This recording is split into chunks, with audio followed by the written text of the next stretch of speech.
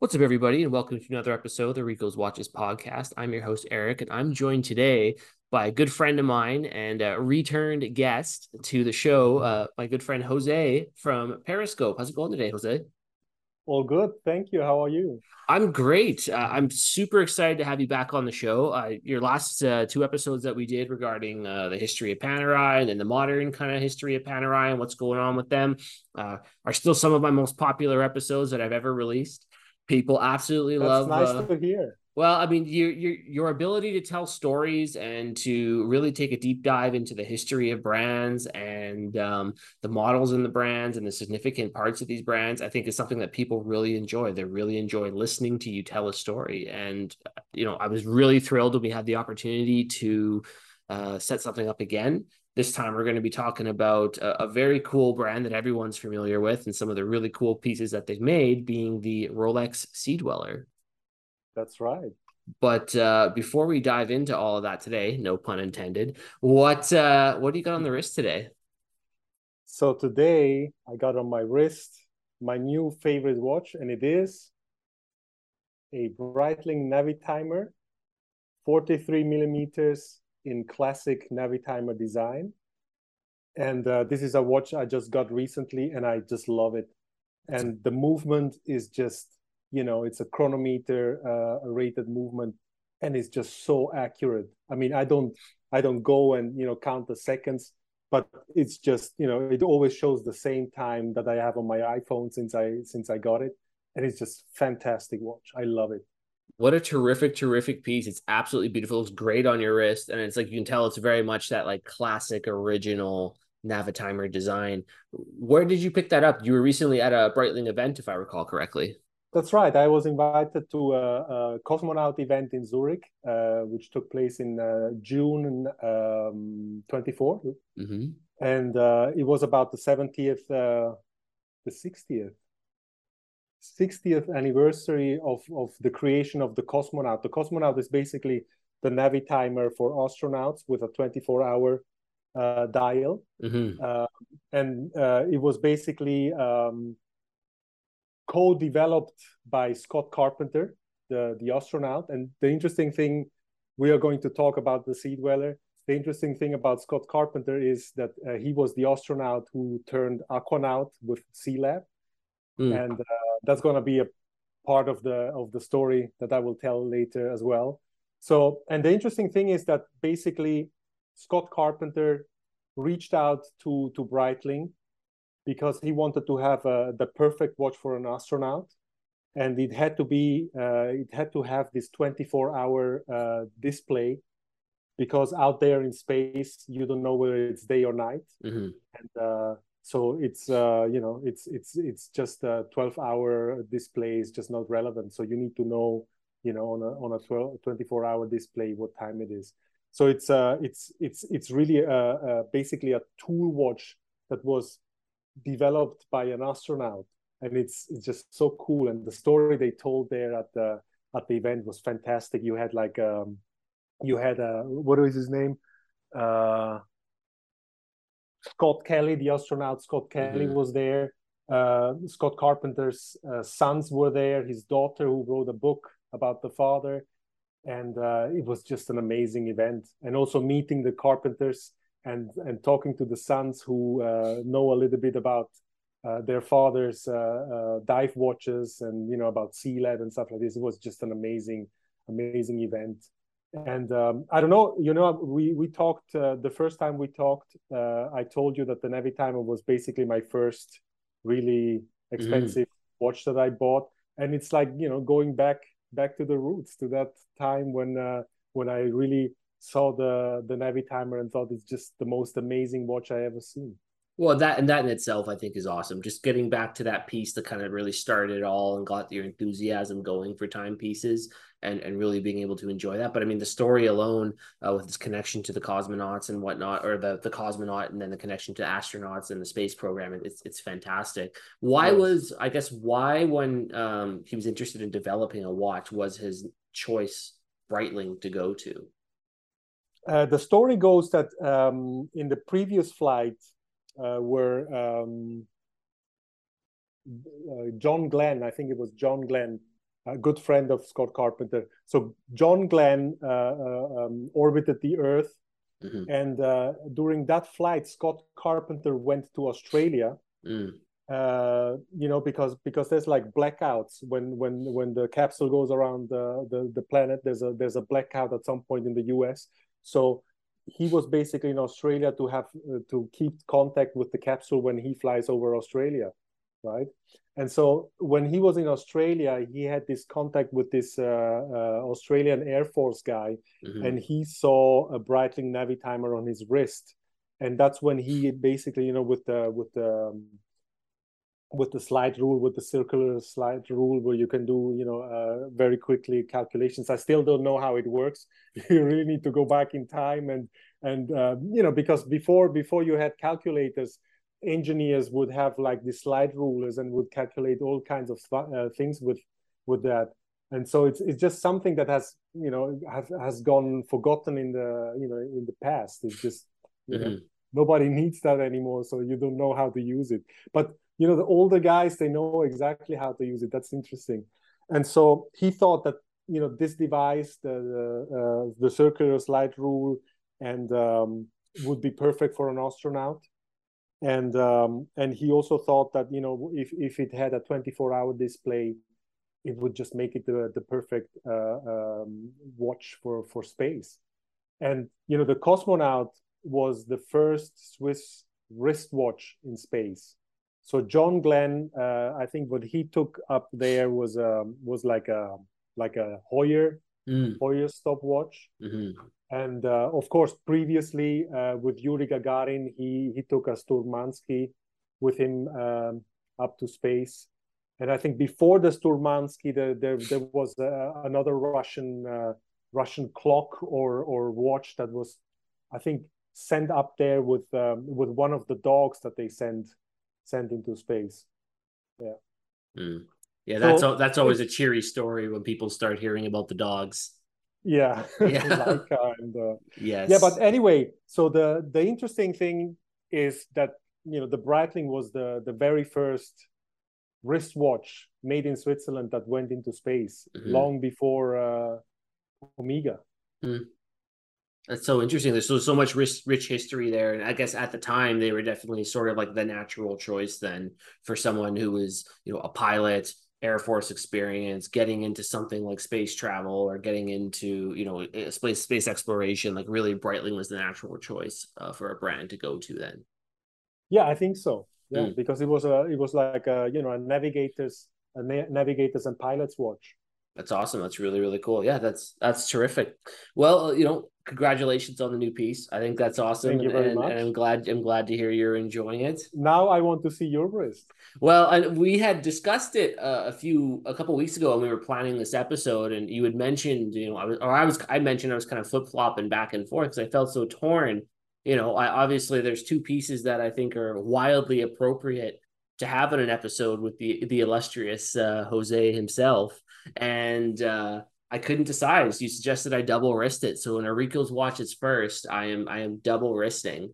So I have on my right wrist, which I think would only be appropriate, particularly after our initial couple episodes together. I have my Panerai PAM 25 on a sword straps. They call it, I think they just call it the Egypt. So it's the kind of like their version of the Giziano strap that, obviously the original submersible is kind of derived from design wise.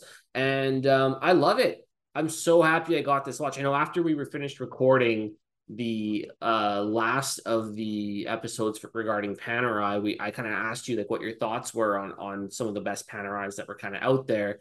And the original submersible was one that we both really agreed on. That was sort of like Panerai's really like, truly their original design as a modern company that they went out and really tried to do.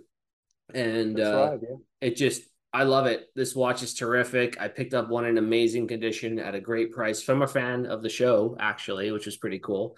And and then got this strap on it. And like, I don't know what it is about the strap, but like it matches the titanium and kind of the tone of the titanium so well. And it's a great color. And I love that. So Very happy with And my and it looks Panerai. great on your wrist. Well, thank you. Yeah, I Congratulations. thank you so much. I was a little worried about the size, but honestly, it's grown on me so much, and it fits well. I've never worn a watch on my right wrist before, so it feels kind of weird. But I had to leave room on my left wrist for, we're talking Sea Dwellers today, and I've never had the privilege of owning one, but I do own somewhat of a distant cousin of the Sea Dweller, being the Tudor Pelagos, and I just figured it would only be appropriate if I put this on today to discuss Sea Dwellers, which is why we're here. And That's and great. and my two absolute just beautiful pieces from my collection that I love dearly. And whenever I don't have one on the wrist, I feel bad for not wearing it, but I'm always happy with whatever I do have, because between the two of these, you can't go wrong. So it's Nice, nice. it's a lot of fun. It's a lot I of fun. see. I see. Now you need to be careful that the Panarix doesn't have you. The Panerai Matrix. Yes, no, I try and I try to take a lot of the lessons I learned from our last episodes together to heart, and I keep it really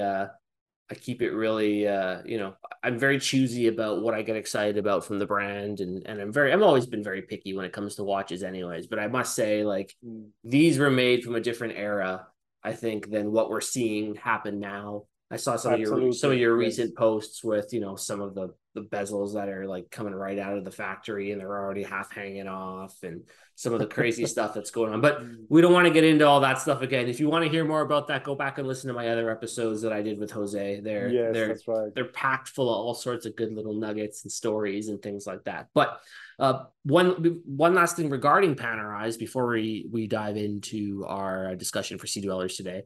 My understanding is on your recent trip that you went on, you had the opportunity to pick up a couple of very interesting and significant Panerais as well that you do happen to have with you as they are on their way to, I guess, their final destination. But in the meantime, they're having a bit of a layover with you. Can you show them and talk a Yes. little bit about the Yes. watches that you have?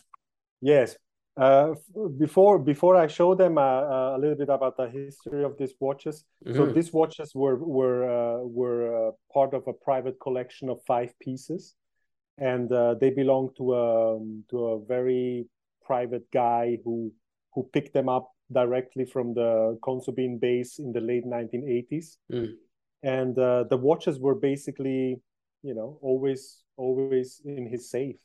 And I think there were like on 2 occasions he showed these watches at some exhibition. And I remember seeing a very pixeled small picture of these watches. And I recorded them in my database, but there were just not enough details to understand what kind of pieces they were. Mm-hmm. But the interesting thing is that I've always been trying to, to reach this guy, or to find more information about this collection. So last year he passed away, and the family, not understanding what these watches were all about and why he had this passion for these watches. Of course, tried, contacted me to help them sell them. Mm. And I asked them to make proper pictures of all the watches, of all the details that they could without opening them, and of course, and they did. And I realized they were just fantastic, untouched pieces. They came out of the Consubin Frogman base in La Spezia in the late 1980s, and they remained untouched until today, which Mm-hmm. is like absolutely amazing. They are like time capsules. And the interesting thing is that all of them are listed in an inventory list from the Consubin base from 1988. So all these watches have numbers on the back, and all the numbers and of course the dials are recorded in this Consubin base from 19 Consubin list from 1988, which is amazing. I mean, you cannot get a better provenance for vintage Rolex Panerai watches, because you can be sure that there were no dealers had their hands on these watches. They just came out of there and they stayed with the collector until last year. So yeah, let's see. So That's so remarkable. the first one is this this 6152-1, a modified Rolex case with the patented Panerai crown protecting device. And it has a Marina Militare dial, which means it is a Luminor dial. And these dials were basically introduced in the mid 1960s. And so this watch is just an amazing, in an amazing condition. I mean, the wide pencil hands are just amazing. The patina is great. And the condition is just, of course they have some scratches and were hit here and there, but the condition is just amazing. And the straps are, the original straps from the 1960s, absolutely amazing straps. That's amazing. I had a few strap makers asking me to make like detailed pictures of these straps because they are just, beautiful straps. So this is the simple one with still with the Rolex movement in it. And then this one is a slightly different one. It has a Luminor Panerai dial. And this one was modified even further with the Angelus 240 movement, which you can see by the small second hand at 9. If you see this on vintage Panerai watches, you can be sure there's Angelus movement in it. So that's where the small seconds at 9 comes from. And this is also an absolutely amazing piece. I mean, in great condition. The strap is a little bit more used than the other one, but just fantastic pieces. And I mean, pieces like this need to go to a proper home. And I took them with me, and they will go soon to Asian collectors who will hopefully look well after them.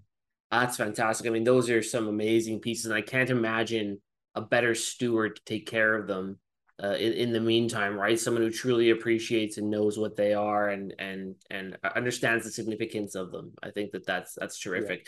The straps alone, I mean, being able to come across straps that are in such good shape is amazing in itself, but then to actually have the watches attached to them is a whole other thing. So what's also interesting? What's also interesting is that the straps have numbers. I don't know if you can see it here. That was good. That was exactly what I was going to ask. Is what is the deal with the numbers? Because obviously, like Panaristi are familiar with like the 70 bore straps. Has a number as well. Yeah, what's 20 or what's 24, on 24. This is a little bit more faded than the other ones. So what is the meaning behind those? Do you know? These are inventory numbers. So it's just a simplification for the guy who worked at the what is the name? Who gave out these watches to the divers when they did exercises and stuff like this. So the one in charge, instead of having to go and check the number in the bag, maybe he didn't see properly. I don't know. But to simplify the whole process, they just wrote a number on the strap, and they had a list with the number there, and then they would say, okay, the number 178 went to Luigi, and then. So they're naval inventory, not Panerai inventory numbers. No. Okay. But also, all these watches, they have military matriculation numbers on the back.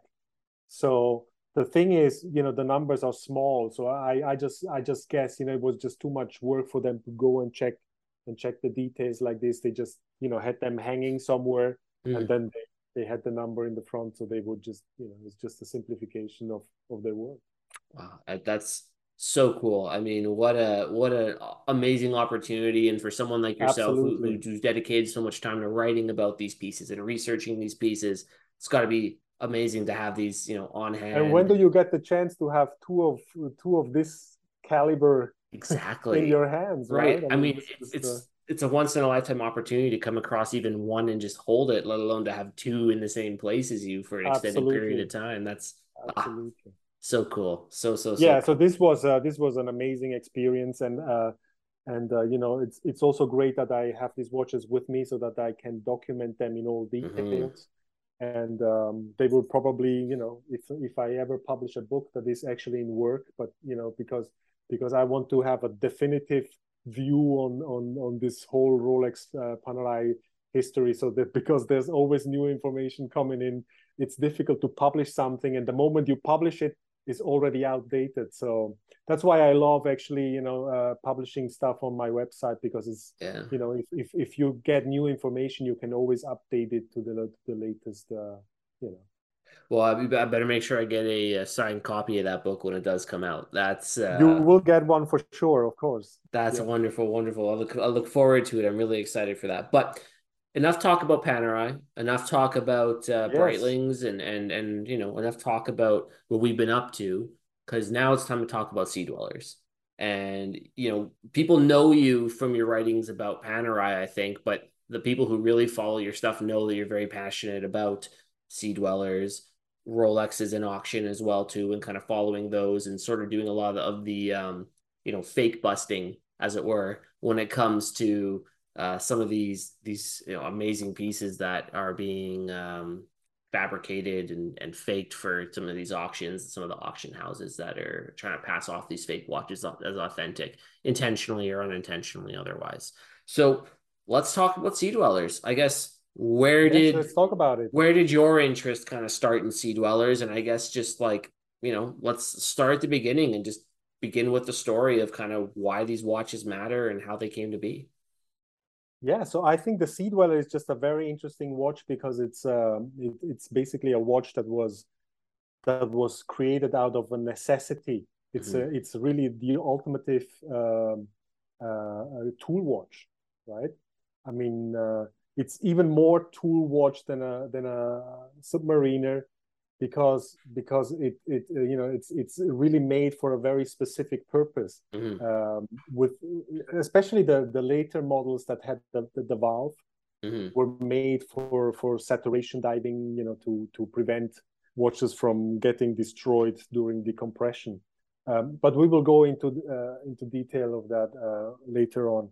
I think, coming from the whole Rolex Panerai thing, I think, like, for me is basically it's because they were, the Rolex Panerai watches, of course, were made by Rolex.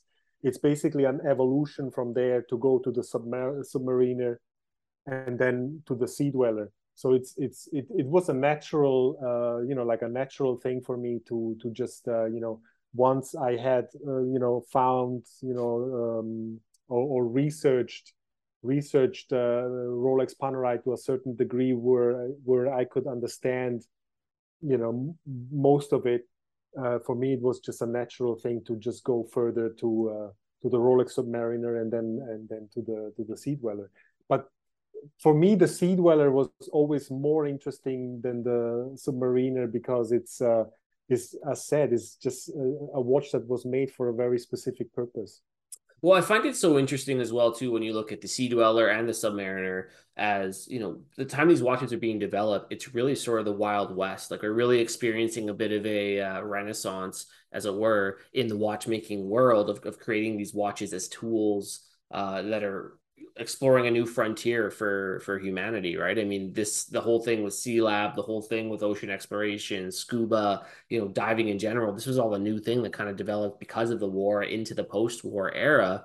And if we're talking about Rolex and Panerai, I mean, you look at the designs of their watches. I mean, it's sort of interesting to see how they are addressing. I mean, even just between these two, it's two different brands addressing the same problem in different ways, right? And I find that's really interesting when you look at how the Submariner handled it versus some of these, Marina Militare pieces that were issued out and how they functioned as dive pieces.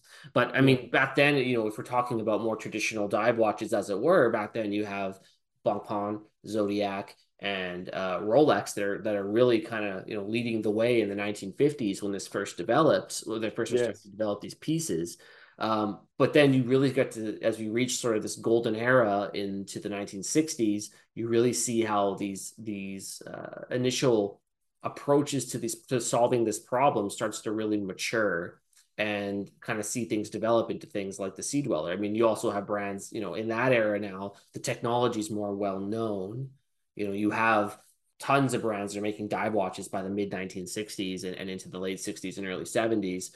But you really have only a few that are really pushing the limits even further with concept designs, for example, like Yeah. Rolex with the Sea Dweller, or I know we'll get into it a little bit, but at the same time, sort of developing similar technology, being Doxa, which was also prevalent, obviously, in Sea Lab, and other brands as well too, such as Zodiac, Certina, Eterna, other brands that were Yes. all very Yes. commonly used in that era. Yeah. So I guess what was it about what I guess if you were to put it into your own words, what problem was Rolex trying to solve with the Sea Dweller, and why was there this impetus to develop the Sea Dweller? So basically, the the Rolex Submariner is with the rotating bezel, is a watch that was developed for diving with compressed air Mm-hmm. mainly. So you basically you can just record the elapsed time of your dive. But another important thing is decompression. So when divers finished their dive and went up to the surface, they had to decompress at certain depth to to allow the body to expel Helium gas, right? nitro- nitrogen that was dissolved into Yeah. the bloodstream and into the tissues, to avoid getting the bands, which is something Mm-hmm. that it can be very painful and even cause death. So decompression was basically the most important thing. And that's why the first 15 minutes of the rotating bezel from a certain point onwards on the Rolex Submariner has every minute counted, so that you can really precisely, stop or measure your decompression stop. That's a very important thing. So the Submariner was mainly made for diving with compressed air. But diving with compressed air has the problem that everything below 50, 60 meters causes nitrogen narcosis, which is nitrogen basically causing like having a narcotic effect on your brain. And what happened there is that a lot of divers got like drunk underwater, and they would just take out their mouthpiece and drown. If you don't have it under control. So what happened is that a lot of divers would try to go as deep as possible. Also, together with in the team of Jacques Cousteau. I think this happened like in the late 1950s, I think.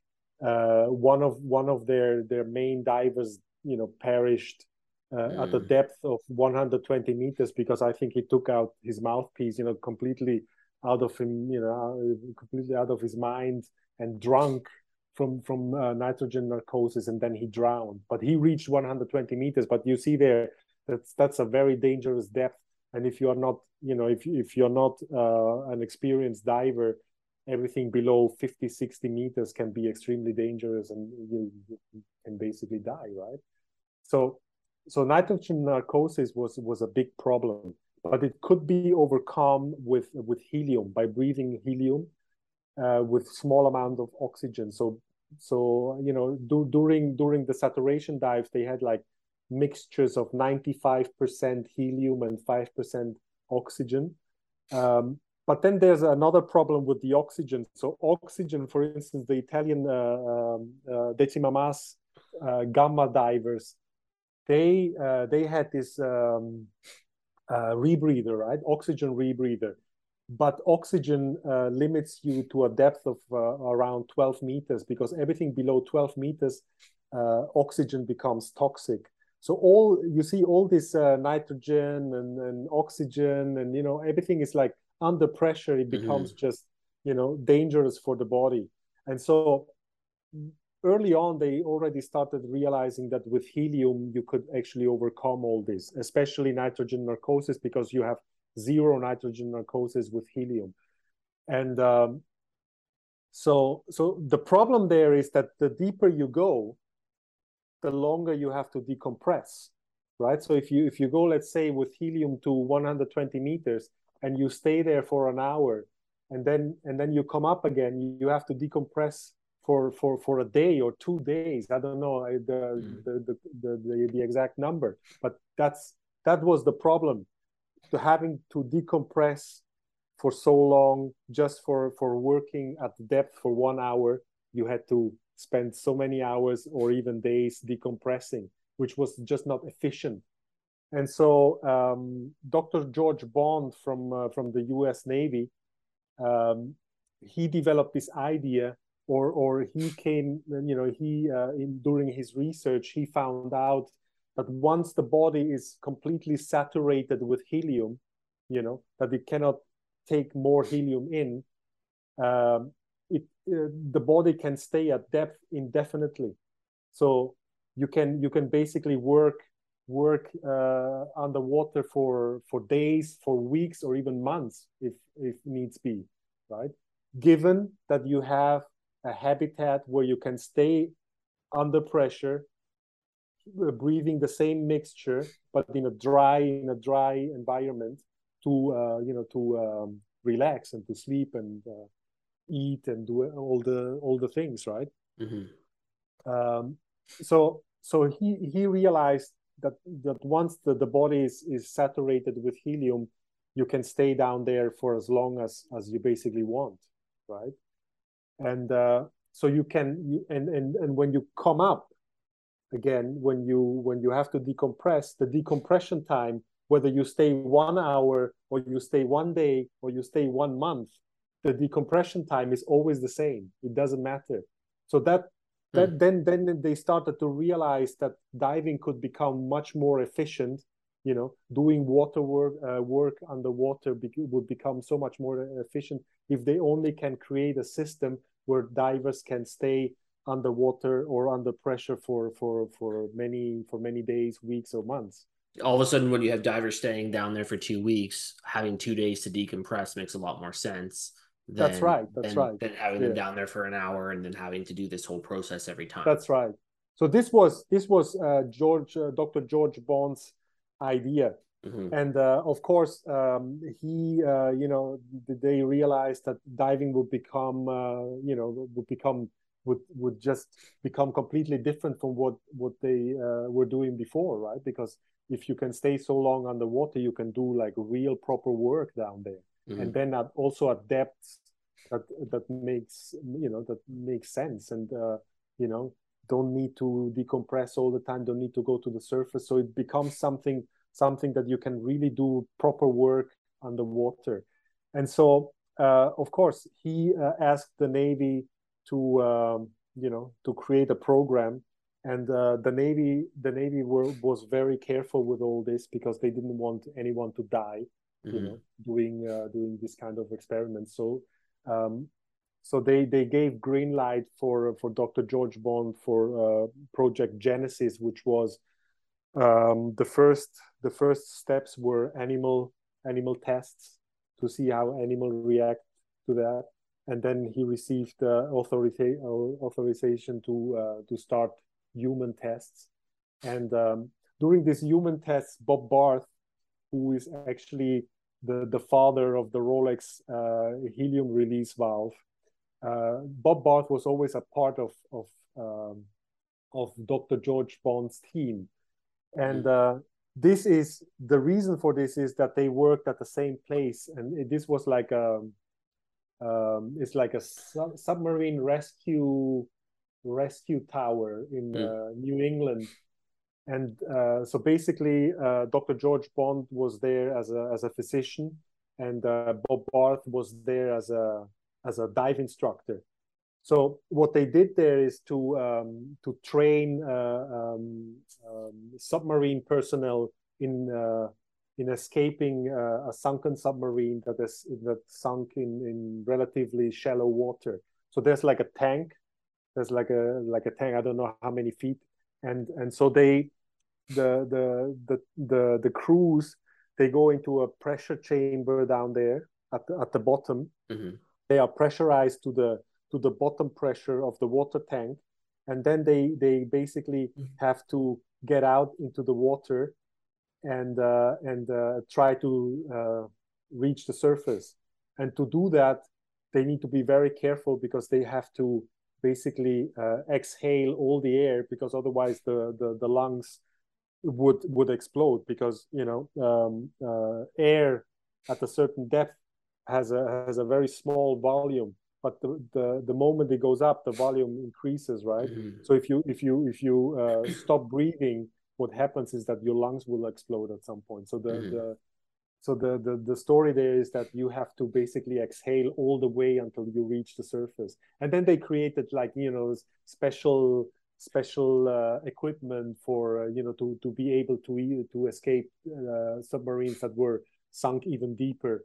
But there's limits to it anyway. So Bob Barth was an instructor there who was helping this submarine crews, teaching them how to escape a sunken submarine. So that's where they met, and this is how they became partners in this whole saturation diving escapade.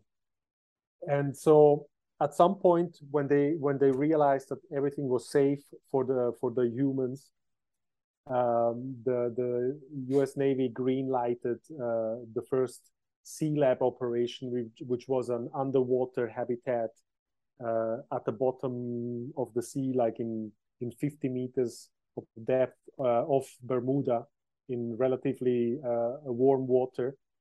And so that's basically the very first life experiment under real life conditions. So I've had people come on and talk a little bit about like some of the aquanauts that were in Sealab and some of the watches that were worn in Sealab, and people can go check out my episodes with like the Restorian, and Justin's been on a couple times to talk about that specifically. But essentially, like, if you were to describe what Sealab looked like, what was this underwater habitat like that people were staying in? How big of a structure are we talking about, and what is sort of day-to-day life inside of something like this, and what is Sealab considered? Like, is that what a bathyscaphe is, or like what is Sealab? I guess if you were to describe it, it's not a submarine, it's like I don't even know what you call it. It's an underwater habitat. Okay. It's basically a decompression chamber that is located at the bottom of the sea. Mm-hmm. How big is something like that, though? Well, Sealab 1 was basically built from two floats that the Navy already had, and I think what they did is they basically cut them in half, and then they connected them. But it was relatively small. I mean, Sealab 1 can be viewed in Panama City in Florida at the Man in the Sea Museum. They basically lifted it out of the water, restored it, painted it, and inside made it nicely inside so that you can get a glimpse of what life could be inside such a small underwater habitat. And I mean, it's in Panama City, Florida, and it's absolutely worth a visit, not only to see the Sealab, but also the museum itself, where they have a lot of very interesting things exhibited. That's amazing. And it tells the whole story of the whole Sealab Genesis and Sealab program, which is like fascinating, with with original items from that time, and original documents. They have documents framed, which is also very interesting. You see there that Sealab was actually working with the Jacques Cousteau team, which is also a very interesting story, because Dr. George Bond actually met Jacques Cousteau at the Boston Sea Rovers, I think in the late 1950s, where he basically presented his idea of saturation diving, and for Jacques Cousteau this idea was amazing. And Jacques Cousteau was actually the first to create an underwater habitat before Sealab, because they were moving faster, because they didn't have this thing that the U.S. Navy had, that they had to be very careful that no one gets hurt. right? Mm. So the U.S. Navy was very careful with human experiments because, they didn't want anyone to be hurt, and all the negative backlash that would come with it. So Yeah. I guess we're talking about now the first Sea Lab, this has been established. They're, I guess, starting to assemble a team of aquanauts that they want to send down there. We're obviously by setting up something like Sea Lab the first time, they're already aware of some of the challenges by the time they're reaching human testing from, unfortunately, the animal tests. But the some of the like the initial watches being worn in Sea Lab, we're seeing submariners and things like that. Where do things like, I guess, what were the challenges from the first Sea Lab that required the development of the Sea Dweller? What came of Sea Lab that required the Sea Dweller to be developed? Well, just one more thing to understand underwater habitat. So an underwater habitat is basically a dry environment that is Mm-hmm. under pressure. Mm-hmm. That is under pressure, and the divers breathe the very same mixture that they breathe when they wear the under like frogman gear Mm-hmm. and breathe through their mouthpiece. So they breathe the same thing, and they are at the same pressure inside the underwater habitat like they are outside of the habitat. And Okay. the habitat has an open hatch, which is also a fascinating thing. So basically, the aquanauts can go in and out of the habitat just like that. They just go into the water and they swim out of the habitat, and it's very interesting because it's basically because it's under the habitat is under pressure, Mm-hmm. so the sea level in the hatch doesn't come up. it just stays there, and Mm-hmm. it's actually just like a mirror.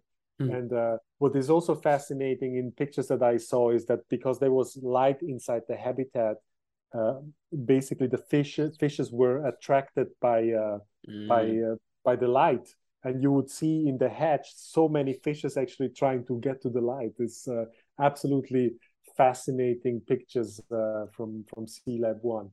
But anyway, so during Sea Lab 1, they wore Rolex Submariner 5512. Hey, the Submariner is the name is actually Submariner and not Submariner. I always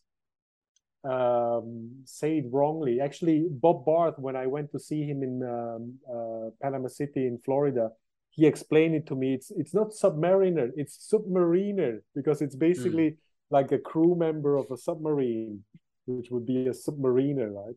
So I always go back to the Submariner, but it's actually Submariner. And so they wore Submariner 5512, and at the time they had no knowledge that anything could happen to the watches. And what is also interesting to note is that helium. So I don't know if it's the right moment to talk about the valve already, but I think it is. So basically, what happens is because in these dry underwater habitats, they breathe the same mixture like they would breathe underwater, right? So what happens there is that helium, because it consists of the helium is like it has the smallest atoms of anything on the planet. So helium can penetrate a watch that is made for taking pressure from the outside. Can penetrate a watch through the gaskets, and even through, if the exposure is long enough, through the plexicrystal. Back then, all these watches had plexicrystals, right?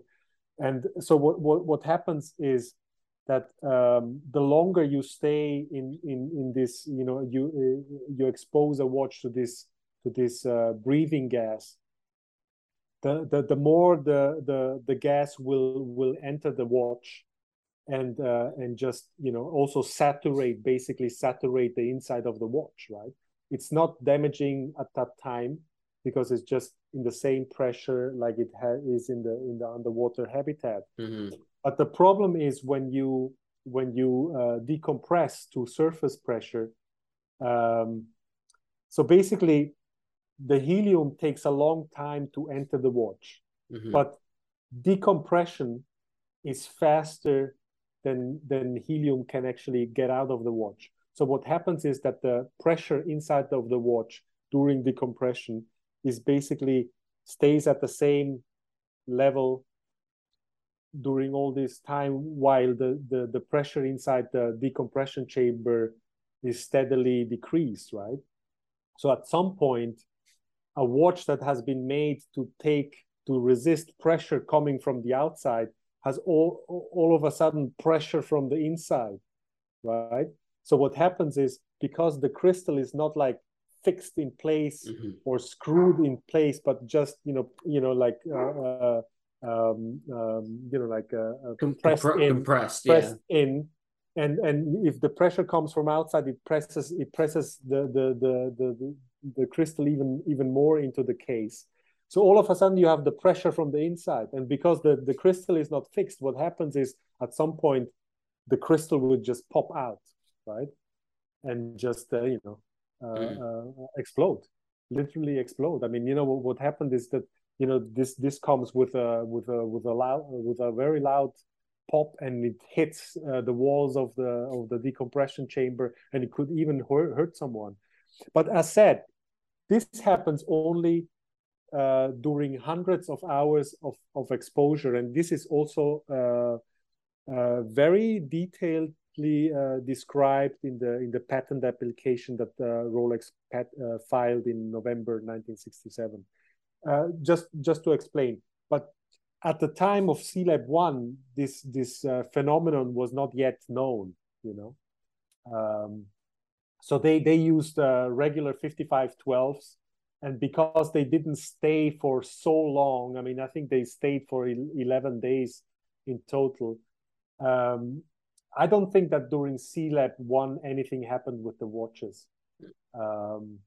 So that's why they kept using basically the same models also for SEALAB 2 in 1965.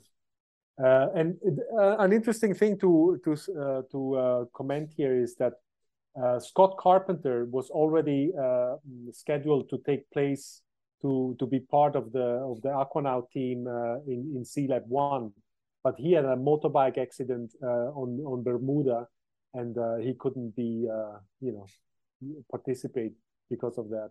So he participated in SEALAB 2, where he was like the team leader of Team 1, but also of Team 2. He stayed underwater in the underwater habitat for I think 28 days or 30 days in total. So there you see how long you can stay underwater while breathing this helium oxygen mixture without any side effects. So then how'd the conversation start, I guess, to start creating a new watch, a newer, better suited version of the Submariner or Submariner to be used in this setting? Like, I guess, like, when and how did the conversation happen that they're like, I understand that, the crystals popping off and the damage to these watches created the necessity for something new, but I guess how did the idea and the concept of the Sea Dweller itself come to be? Yeah, so I believe that the biggest issues with popping out crystals happened during SEALAB 2, because each team stayed for at least 2 weeks under pressure, and I think that's the right amount of time for helium basically to enter the watches and fully saturate the watches so that they would explode during decompression. I think that the phenomenon was probably mostly noted during decompression of SEALAB 2, and what happened is that I think this information just stayed with them. I think the Aquanauts learned to deal with it by simply unscrewing the crown during decompression so that the helium can just leave the watch without any issues. The crown is basically like a natural helium release valve if you know how to operate it. I think that's how they dealt with it in the beginning. But yeah, I don't think they saw this as a big issue initially. But then they started talking about SEALAB 3. I think this was like in 1966, around mid-1966. They started talking about SEALAB 2, SEALAB 3, And Sealab 3 was to be more than double the depth of Sealab 2. And like they were planning to have the habitat at the depth of 400 feet, and have excursions of the Argonaut up to 600 or even more feet to explore, just to test how divers can operate at such crazy depths. And so this was in mid 1966, and I think motivated by this new Sealab program that would just blow out everything that has been done before. So basically Rolex realized that they had to create a watch, a new submariner that was able to withstand greater depths than 660 feet, because at 600 feet that was planned for excursions of the Sealab 3 Argonauts, the 5512 was already at its limits. So they started thinking about creating a new watch, and the name Sea Dweller originates from the Sealab guys that became literally sea dwellers. They were dwelling in the sea for 2 or more weeks, and so it originates directly from the US Navy Sealab program. And that's why Rolex basically used the name, because it was a watch specifically made for this type of diving, right? And but at the time they didn't know yet that there were issues with helium, or maybe they knew but they didn't know how to deal with it, right? So what happens next is that Bob Barth meets this guy T. Walker Lloyd at some diving fair somewhere. Some people say in New York, some people say in Boston, or some people say in Chicago. So it's not very clear where. And Bob Barth didn't really remember anymore when I talked to him where he met this guy. So, but this is how it happened. Bob Barth met this guy T. Walker Lloyd, and T. Walker Lloyd was a diver himself, mostly diving on compressed air. And he was preparing for this underwater excavation off the coast of Turkey with some famous researcher, and they were trying to find, I think, some boats or something, some wooden boats there. And so Bob Barth and T. Walker Lloyd, they talk, and then Bob Barth tells him about this phenomenon that watches explode during decompression because of helium entering the watches, and that he already figured out what could be done to prevent this from happening. That they could actually install like a small one-way valve on the side of the case, and so T. Walker Lloyd is absolutely fascinated about this story. And what he does is, I think he was a photographer, and he was he was a photographer, but also a writer for the magazine Skin Diver. And so he had some connections. And what happens next is that T. Walker Lloyd sees this as a chance for him to make something, to create something. And he contacts Rolex in Geneva and tells them about this phenomenon of helium destroying the watches and how it could be solved. And what happens is that the guy at Rolex is absolutely amazed by this information, and he reaches out to this guy and offers him a job as an oceanographic consultant for Rolex. So this is the story of how Rolex got the idea for the valve. So just for a question about the valve, though, like really quickly, because I mean, there must have been other instruments, other things that were having issues with this pressure and this buildup over time as well, too, where there must have been gauges and other sort of devices that were being used in the Sealab that would have been experiencing the same level of saturation and then decompression issues, right? So were there other versions of decompression or helium escape valves that already existed, perhaps that were larger on scale, and this was sort of an attempt at making this technology small enough to actually fit inside of a wristwatch, or was this a completely new concept across the board? No, I think valves were a part of decompression chambers anyway. I mean, you need, everywhere where pressure is somehow applied, and you need to release pressure in some way Mm-hmm. or another. This valve is the natural thing to do, But and I think that's in this sort of iteration, though, yeah, yeah, in the no, way that no, it opens no. and functions, this was really like Rolex was the first to come up with this sort of iteration, and obviously at this size as well too, to put into a watch. Well, yes, yes, but we will talk about Doxa because there's a little bit of confusion about Mm-hmm. who came up with the valve first, right? Mm-hmm.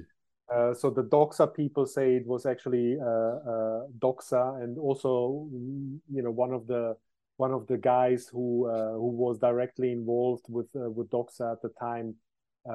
He recounted the story how the valve was actually co-developed between Doxa and Rolex, although there is no evidence for that. But we will talk about that later. Sure. I think what is important to know at this point is that Rolex basically received the idea for the valve around October 1967. Okay. But they had already in the second quarter of 1967, between April, June, and July, in this time frame, they had already produced around 40 sea dwellers with a depth rating of 500 meters, with the famous single red dial that Mm-hmm. says sea dweller, and then in red, and then underneath it says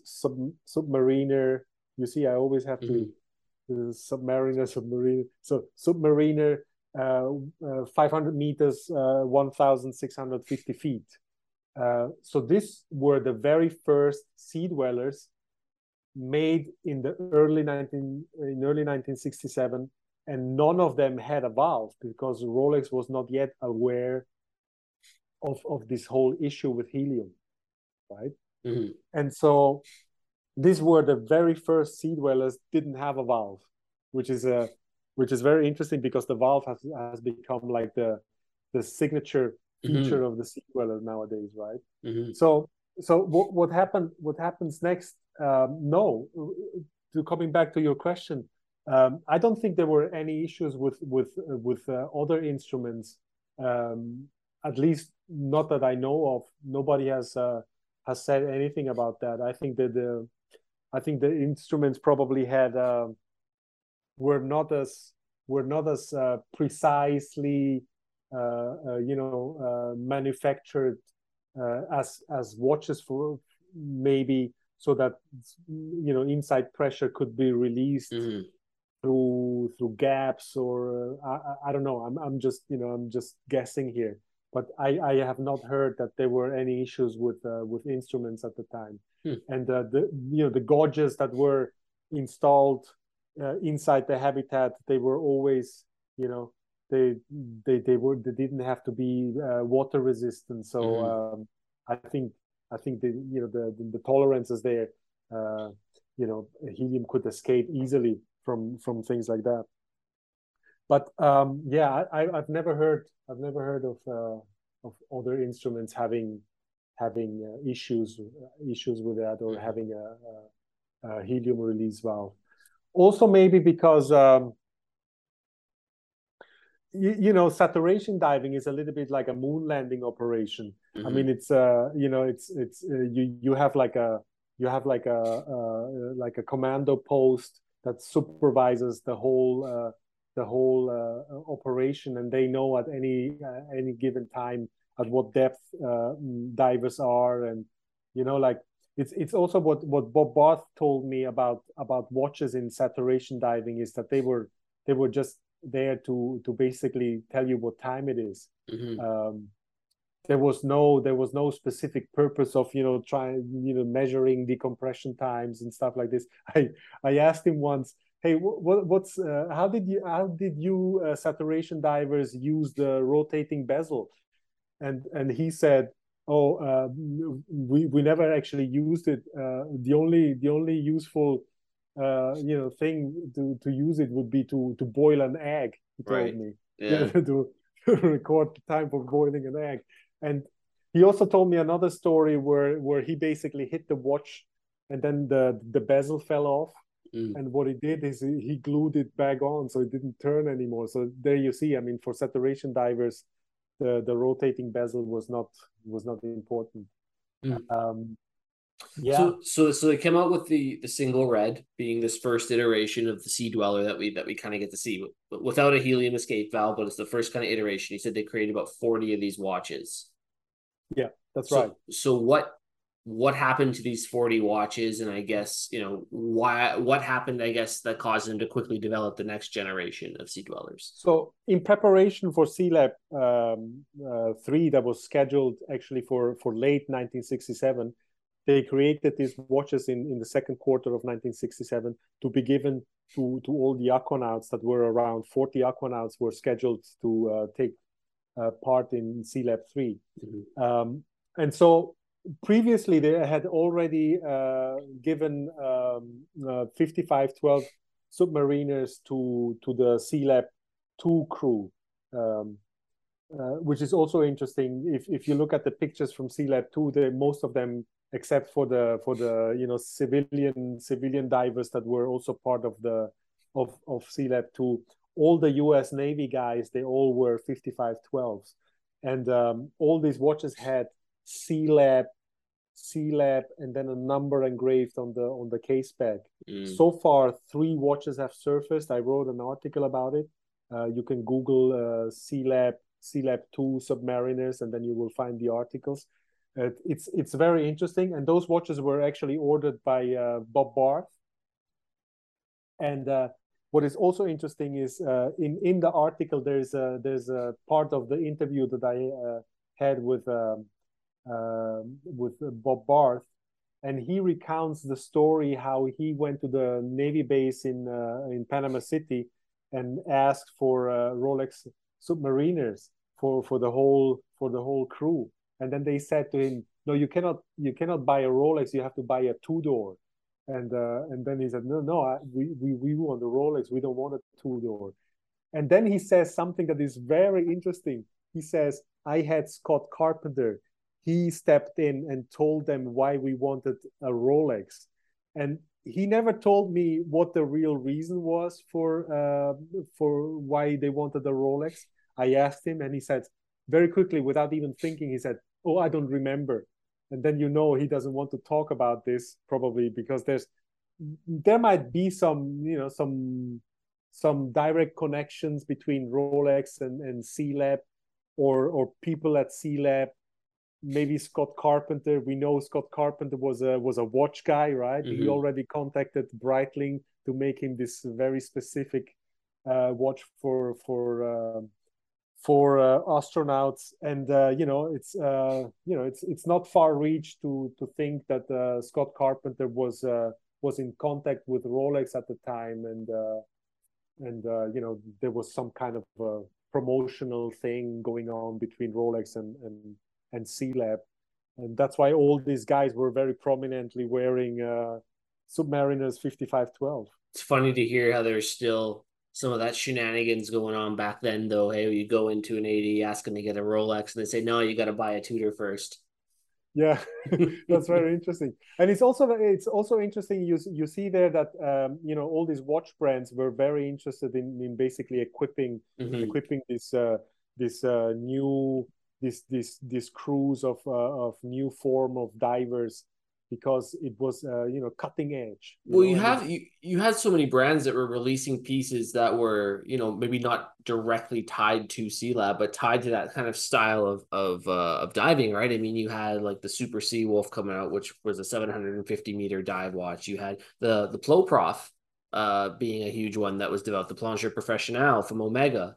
Yeah, which I think was, I think at the time was it 600 meters as well, I believe, or what? 600 You're right, meters. Yeah, but didn't have an escape valve though. Kind of solved that problem with having like a mono case, if I recall, and all it kinds of had a crazy mono cat. case, and basically the crystal was clamped.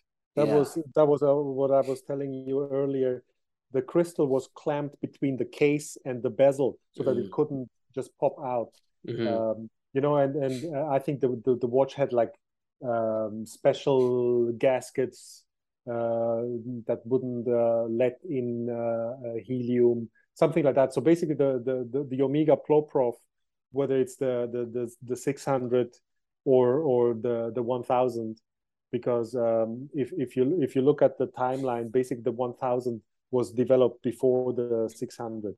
And, That's and you kept seeing these watches created from the era too that had like that like a nut basically screwed in over the crystal that kind of held the crystal into place too. Yeah, Like this that's like the Certina DSPH 500. I think that's exactly one. right. Yeah, So, so I think that's just an aesthetical thing. I don't think that that was done. I'm not sure. so I thought so, and I thought this was really interesting. And I wish I had it here to kind of show. I mean, I wouldn't be able to see it on camera anyways. But so I recently, I think I sent you a picture of I had I picked up an original Seawolf, Super Seawolf 775 ATM. So like their version of saturation diver. It actually has two crystals, which I found really Okay. interesting. So there's the crystal, the main crystal that goes over the main dial, and then Yeah. there's the second crystal that is attached to this nut that is screwed in to the actual face of the watch. It doesn't have a helium escape valve, but it has this two crystal system with this compression nut that's keeping everything into place. So I'm not Mm. sure. Like, I mean, you hear all these different ways in which these companies were trying to solve this problem, and it's interesting to see they all took this approach where it was like, Rolex was literally just like, yeah, let's put a hole in the case. It's fine. Yeah. Let's just put a hole for the gas to come out of, and it makes it easy. Where you have these companies making these really cumbersome pieces that are like very thick and large and Yeah. heavy, and with all this really interesting technology. But the answer to the problem is simply put a valve there. It's easy. Put a hole in the case that can come out of the end. Yeah, I mean, the Valve idea saved Rolex from basically having to develop a completely new watch Mm-hmm. for saturation divers, like for instance, Omega was doing. So it was basically they just kept the submariner and just as you said, they drilled a hole on the side and installed this valve, which is a very smart idea. There's people, they say, the more holes you have in a case, the Mm-hmm. worse for the watch, because there it could be but the way the valve was basically constructed, it was like a cone. you know it was like a cone, and basically outside pressure would press the cone against the rubber gasket that was between the cone and the case. So there's no chance that Mm-hmm. water could go in. Mm-hmm. um, but I think Doxa had a slightly different construction. Um, I would have to go and look into it. Sure. But the thing with this nut that you were explaining just now, very interesting. I need to look into that as well, because I always thought it's interesting that it has this feature, but I thought it's more like for aesthetical purpose. I I need to did check that. I did too until I got to actually see it in person. And I think on the modern pieces, like, because Certina reissued the DS500 and all that, or the PH500 or whatever it is, but it doesn't have two crystals anymore. Whereas like Yeah. this Zodiac, which has the same kind of technology, I was looking at it, definitely has these two crystals, which is so strange. So I'll try and take some Mm. good pictures and send it to you in the sunlight and Yes, see if I please. kind of Yeah. kind of capture if I can kind of capture both crystals in a shot and kind of send that to you. But I thought that was such a fascinating and interesting way. It was almost like putting a dive helmet on the watch before you Yeah. put it down, which I thought was super cool. Yeah. Yeah. Very interesting. But back to these, they're developing this valve system for the Sealab 3, and they've given these 40 watches from the first generation Sea Dweller to the Sealab 2 um, No, no, no. Aquanauts. No, Sea Lab 2 had still the yes, regular Submariners. Submariners Yes, 5512. right. Okay, and then so these were being so then the 40 were being developed for the Sealab 3 Aquanauts. Exactly. In preparation for Sea Lab 3, that was to take place in late 1967. Right. They produced these 40 watches and they already send it to New York. All these watches have the ROW American import stamp for movements. Okay. At the time, movements still had to, be movements that were not all movements, only the movements that were, what is the name? That were regulated, especially regulated. There were taxes to protect the American watch industry. Right.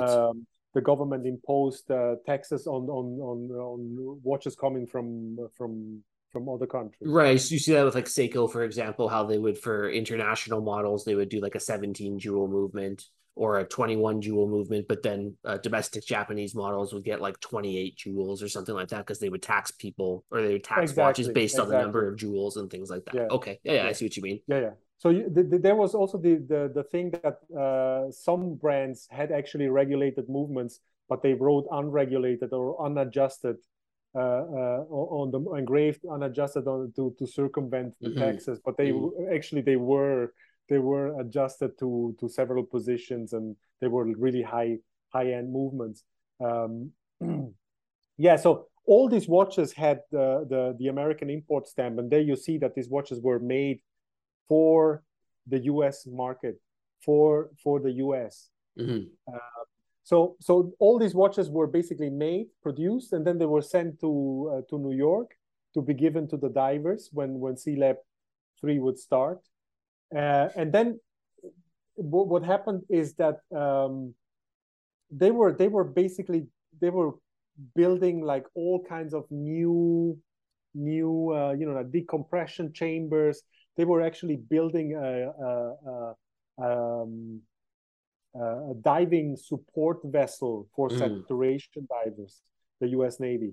And in this diver support vessel, they had this huge decompression chamber consisting of several chambers, that you could basically compress one team and they would go in and basically exit through with the personal transport capsule that would bring them to the depth at which they were working. And they had a second decompression chamber so that they could have like two different teams working simultaneously. So it was a huge undertaking. And what happened there is that I think around mid-1967, they realized that they had used like the wrong materials for these decompression chambers. And so they had to hold the SEALAB 3 project, and it was postponed for 1 year to basically October 1968. So now you have these watches that are ready in New York to be given to these divers, but the project is postponed, right? And what happens next is that the idea for the valve reaches Rolex, and then they realize, oh, we made the Sea Dweller for saturation divers, but actually it won't work because the watches will get damaged during decompression, right? So what happens next is they get the idea, they file the patent application for it, and then they have no opportunity to actually have the valve tested, because at the time there were no major saturation diving projects underway, right? So they basically said, okay, we have to wait until SEALAB starts. So basically what happens is the whole valve thing is halted, put on hold. And so what happens next is that in March 1968, news breaks that this upcoming French professional diving company, Comex, they come up with this new world record where the Comex founder Henri Deleuze and an American doctor named Ralph Werner Brauer descended to an absolutely mind-blowing depth of, I think, like 360 meters in a decompression chamber in Marseille, and that's just amazing because with one thing they just obliterated everything that had been done so far, and so the story there is that Dr. Ralph Brower was investigating a phenomenon, a syndrome that occurred when divers try to compress themselves or expose themselves to a pressure equivalent of 300 meters or 1,000 feet. So they started getting this syndrome where they would have like tremors and like headaches. They could not focus. It was like, you know, it was like a physiological barrier, you know, that was at this 1,000 feet level. And so Dr. Brower was investigating this and how to overcome it. And so he was experimenting with animals and stuff like this. And, you know, he came up with the idea of actually using hydrogen, the highly explosive gas hydrogen, to alleviate this, he called it high pressure nervous syndrome, to alleviate the syndrome and allow divers to go even much deeper. So he went into the pressure chamber at the COMEX decompression center in Marseille to basically test that on himself, to experience the high pressure nervous syndrome on his own body, because his philosophy was that it was more direct if he would expose himself to this type of things than to having to interview a diver, you know, and every diver would explain it differently. So he wanted to experience that on himself, and that's why he did that. And so this dive was like a major breakthrough, because no one had reached those depths at the time, right? And so Rolex became wind of these experiments by COMEX, and so they tried to get into COMEX, you know, with the idea of the valve, you know, with a prototype and stuff like this. But then they realized that COMEX was actually already working with Omega, and COMEX was working on Omega to create the ultimate saturation diver watch. And so actually Dr. Brower, in one of the pictures in this 360-meter dive, you see him wearing like a tuna can, looks like a tuna can on his wrist, and it's actually a very early, you know, like a Seamaster 300, but a special version for saturation divers. And so Rolex wants to get into this project, but they see there's a dead end, because you know, there's already a partnership between COMEX and Omega, and they see themselves in this very tight spot now, because if you look at the timeline, Rolex had already lost the race to space against Omega, against the Speedmaster, right? They had also like you know, try to get into the space program with the Rolex Daytona. That's why they called it Cosmograph and stuff, right? And so they lost to Omega, and they saw themselves right now in this, you know, they were under pressure, because if Omega beats them, you know, there was like the outer space, and then there was the inner space, which was all this saturation diving experiments, and they were, you know, they were scared that they would lose the race to the inner space against Omega as well. So they had to do something. And then they realized that the cooperation between Brower and COMEX was actually between the University of North Carolina in Wilmington and COMEX. So Brower had no, you know, he had no connection to Omega, you know, he could do whatever he wanted. So they basically reached out to Brower, and Brower, this is where it gets very interesting. So Brower is the guy who basically he's the guy who creates this new method of enabling divers to go below 300 meters or 1,000 feet by breathing, you know, a new gas, hydrogen, the highly explosive hydrogen gas. And so during that conversation between Rolex and Brouwer, Rolex learns about this, that all of a sudden it's no longer just helium, but there's a new gas involved, hydrogen. And Brouwer was telling them that they would probably reach new physiological barriers at some point at certain depths, and they would have to use more gases. There would be a variety of gases involved in saturation diving in the future. So this is a very interesting thing, because if you look at the very first prototype that was made for Brouwer, so basically Rolex went back to the drawing board. They created a completely new case with enough space to install the valve. If you look at the case, it's slightly different than the earlier ones. It's a little bit thicker, and but it uses the same dials, the same single red dial, and so they created this new prototype specifically for Brouwer. And if you look at the case spec, it doesn't say like Oyster helium release valve, but it says Oyster gas escape valve. So they use this more general term of gas. They didn't want to, just talk about helium, but, because Brouwer told them there will be more gases involved in the future, they basically use this gas term, which is also very interesting. And so they created this watch for him. And Brouwer also told them that all these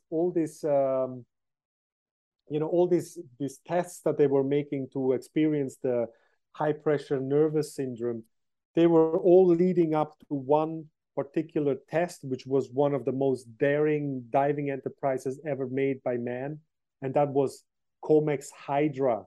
Hydra, the monster from the Greek the mythical, Herculean trial there, yes, with the different heads, yes. Yeah, I mean, the interesting thing about that is also why Hydra. Hydra, the different heads, maybe has to do with the different gases that they would use. It's just it's a very, very, it's also a hint to hydrogen, of course, but it's just very interesting how they named this spectacular dive that was upcoming. So basically, Rolex made this particular prototype specifically for this Hydra dive, where for the first time in history, divers would attempt to breathe hydrogen underwater, and to see what would happen. And because the hydrogen is highly explosive, this involved a lot of security measures. I mean, this gas is highly explosive, especially in combination with oxygen. So they had to, the whole operation was specifically designed to actually contain this highly explosive hydrogen gas. And so this very first prototype was developed for Hydra, which is very interesting. And so in the past, people were talking about that basically the valve, the helium valve, had been co-developed between Comex and Rolex, which is completely nonsense, because the valve idea came from U.S. Navy Sea Lab astronaut Bob Barth, right? But here you see that there's some kind of truth to the story that the first valve was somehow, involved with Comex, because it was made for this particular dive, right? And this is Brouwer. And so in my recent Europe trip, I had the opportunity to actually visit the owner of the Brouwer watch, and actually have it in my hands for the first time. I wrote a very in-depth article about the watch, and I just wanted to have that watch in my hands once. Very interesting. And the watch was in such spectacular shape still as well, too. Absolutely. I just wrote an article about that watch where you can actually see it on my wrist and in detail. And I also published a video on YouTube where you see the watch in action. It's a spectacular watch. And when knowing what this watch is all about, having it in your hands is just an amazing experience. I think we were talking a little bit off camera. Like I'm surprised Rolex doesn't want that, considering what it is and like it literally being like the original seed piece that started this whole line really in Yeah. its iteration as it lasted for decades and continues to last. Like how do they not care about having this watch? But I guess they're not really interested in kind of hunting that Yeah, stuff down. I'm not sure whether they are not interested. Maybe they don't see the real value of it. Maybe Mm-hmm. they are not aware of what that watch actually represents. I mean, Mm-hmm. that's just that's the genesis of the modern dive watch. Mm-hmm. And if you think modern dive watch, I mean, the Submariner and of course the Sea Dweller Mm-hmm. are up there. I mean, they are the top of the Christmas tree. Mm-hmm. And you know, I just think Rolex is not really, maybe not really aware of of the importance of that watch, and that's Mm-hmm. why they are, maybe not yet interested.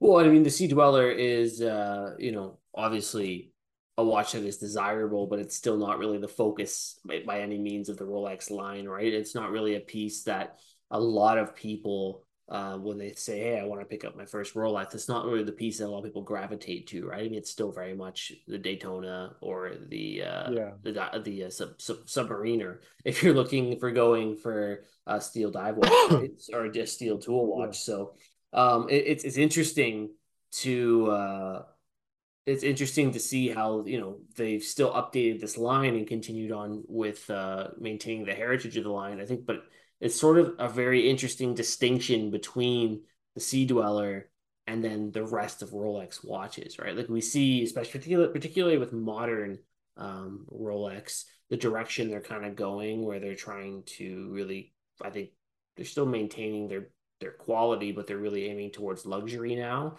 Whereas they're still producing this very heavy duty tool oriented dive watch being the Sea Dweller that is really like nothing else in the lineup. I know like they just came out with like a two-tone version of it and some goofy stuff like that that no one's ever going to buy, but I mean the rest, the original iteration of it or as close to it as they can get in the current model of it, yeah, you can buy this amazing tool watch still, and it's just been upgraded and improved over time to deal with the mm, rigors of what we deal with now in modern saturation diving.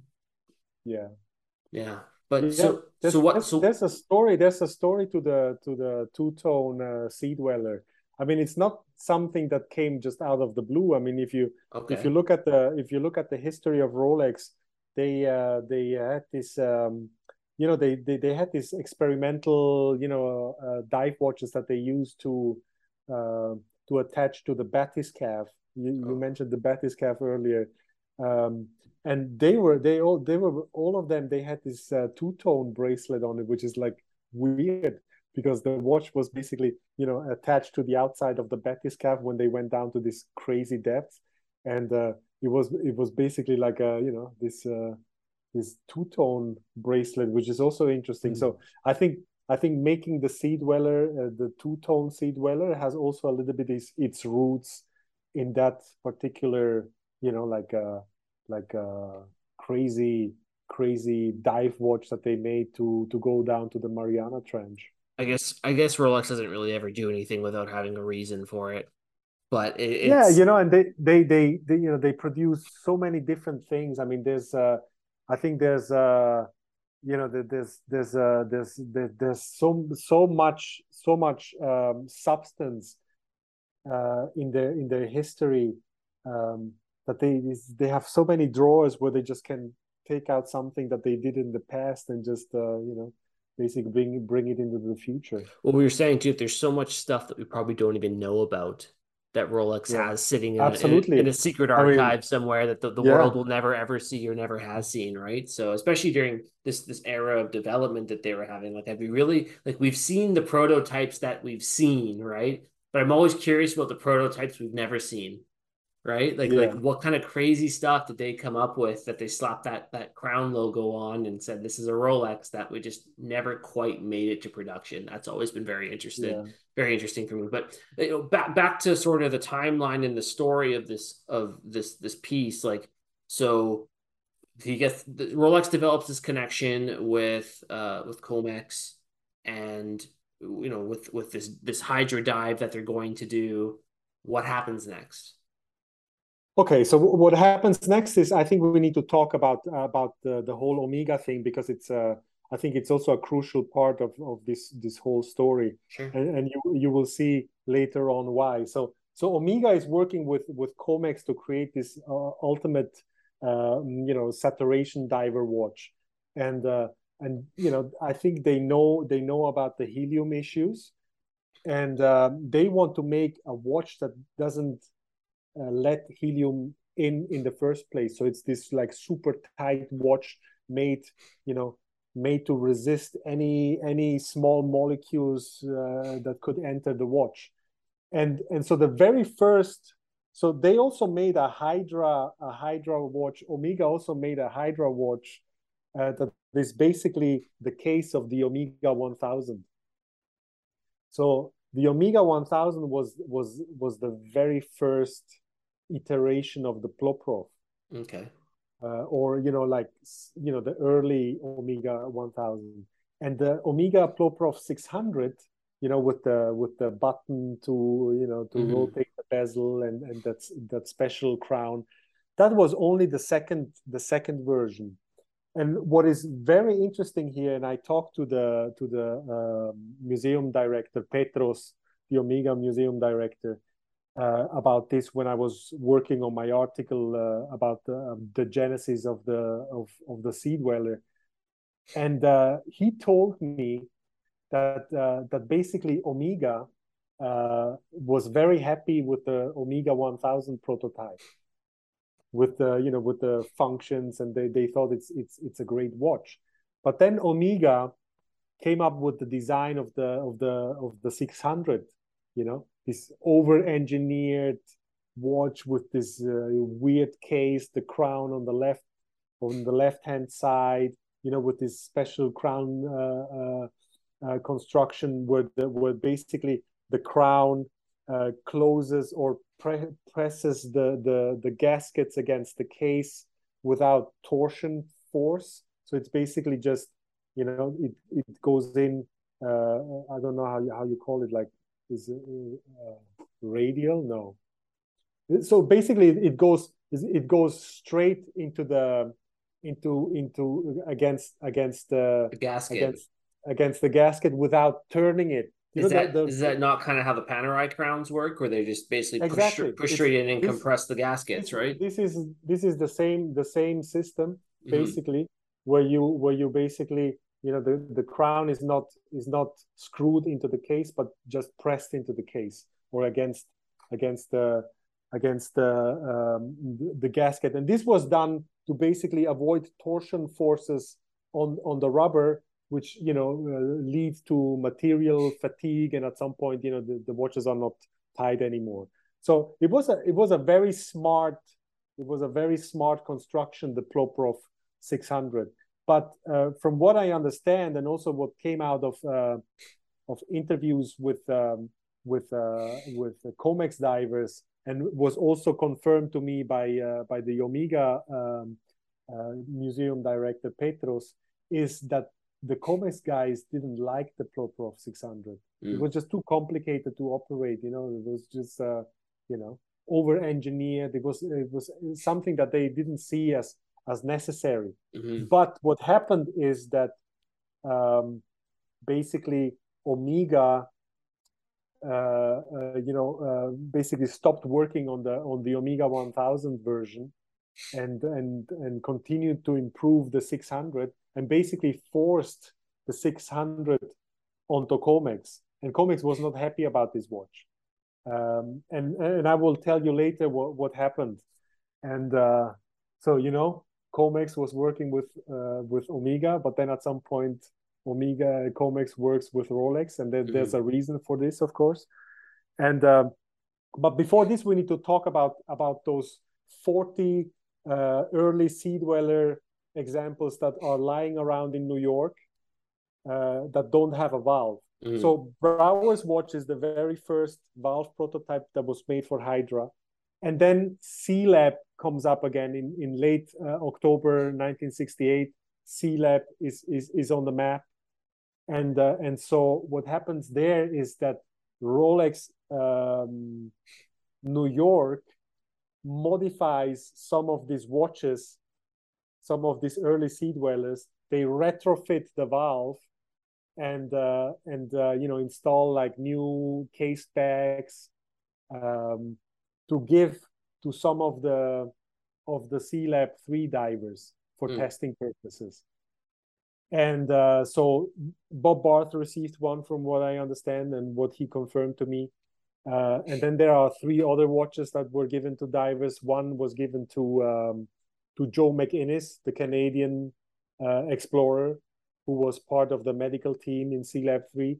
One was given to Philippe Cousteau, Jacques Cousteau's son, who was also one of the aquanauts for Sealab 3, and scheduled to make like a documentary about Sealab 3. And then there's a third watch that was given to another diver, which is not clear yet who this guy was. And so they retrofitted the valve into this already produced non-valve Sea Dwellers, and that's the explanation why there are the earliest Sea Dwellers from the 1.6 million case number range that actually have a valve. Those watches were subsequently retrofitted to be given to Sealab 3 guys for testing purposes. So anyway, so now we have this, Rolex knows they have to go with the valve. The valve becomes an integral part of the Sea Dweller.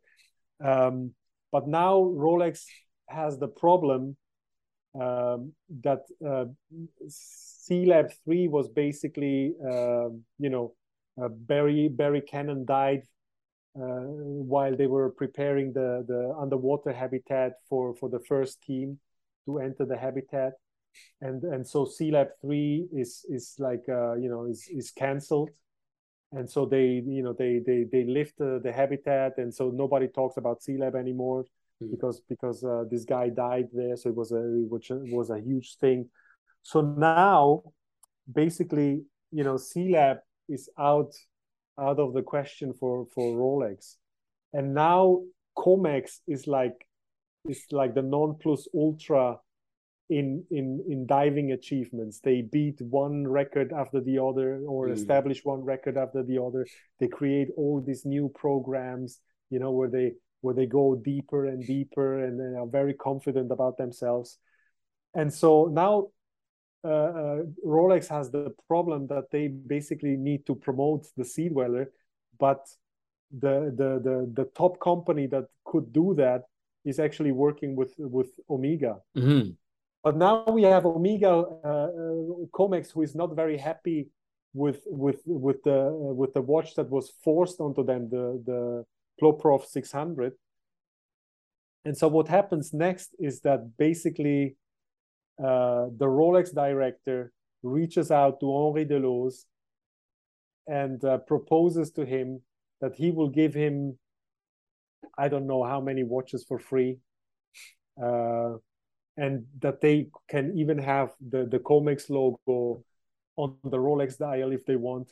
And there's an interview actually made by Jake from Rolex magazine with Henri Deleuze, where he explains this whole situation. The interview has never been published; it's a podcast, but I have it. And Henri Deleuze explains there that the moment that the Rolex director offered him all these watches, he immediately, told Omega to bugger off.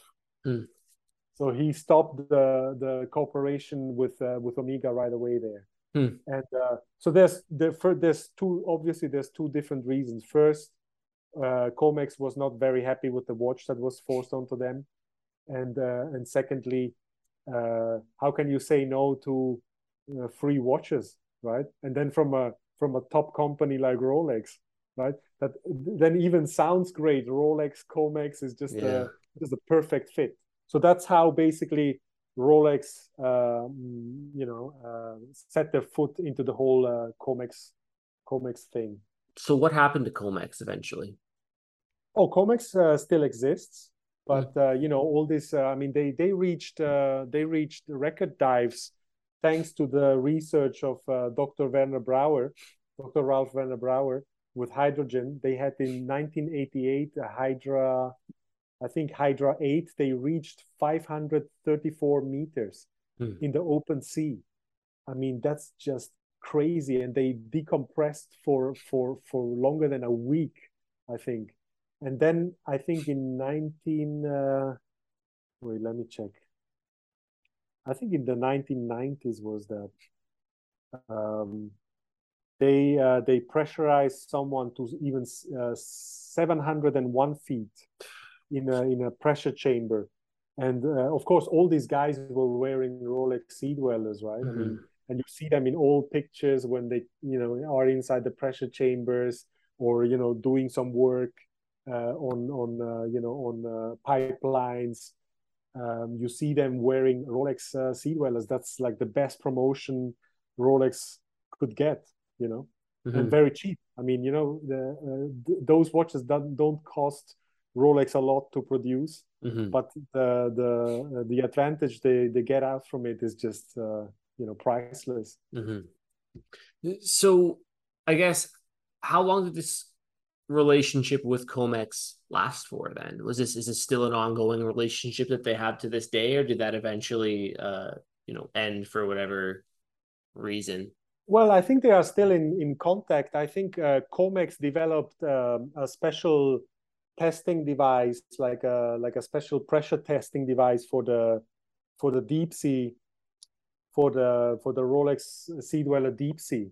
The Mm-hmm. one that is like rated 3,900 Right. meters, I think. Yeah. So they developed this special compression chamber to test those watches to that depth. Hmm. So I think they are still I'm sure they are still somehow in contact. I don't know. I don't know if the partnership is still alive, but I am sure they still have contacts. And yeah, the thing with all these diving achievements is that at some point robotics have become so sophisticated that it's just an unnecessary risk to send people to those crazy depths. Mm. It And just then the dive makes computer no sense. and with dive computers and technology like that, people don't really rely on a traditional analog watch anymore. Some guys might have one as a backup, for example, but Yeah, you yeah. don't need one anymore, right? But Yeah, but the thing is that divers are no longer, of course. I mean, rigs, oil rigs out there, they still use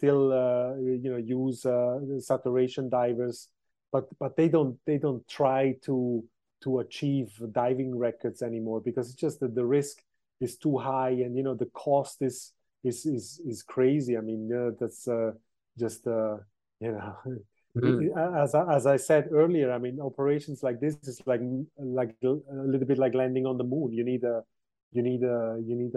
whole huge team. Mhm. You need equipment. You need diving support vessels. You need it's a huge cost involved, and because you have this robotics that is so highly evolved right now, that Mhm. can do the same work without all the risk and Mhm. at a much cheaper price point, of Mhm. course. So what happens next? Where does the story continue on from where we were with basically Rolex pushes Omega out of the partnership with Comex, and now Comex and Rolex have this relationship together, and they're issuing these sea dwellers out to these aquanauts or to these workers that are doing Yeah. pipe work and things like that. So like, how does the sea dweller evolve, and how does the story evolve? Well, I mean, what they do is that they make the sea dweller more capable. Mm-hmm. They at some point they develop a new type of valve Mm-hmm. a more compact device. The first device was very rudimentary. It was just basically like a conical stem with a rubber gasket, and then you had like a flat spring, and then when the pressure was too high inside the watch, it would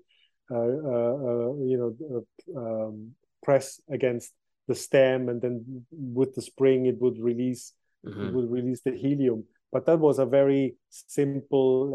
It's actually the one that is patented. If you look at the drawings in the patent application, you see how that works, and it's a very rudimentary valve. And then they developed a more compact, also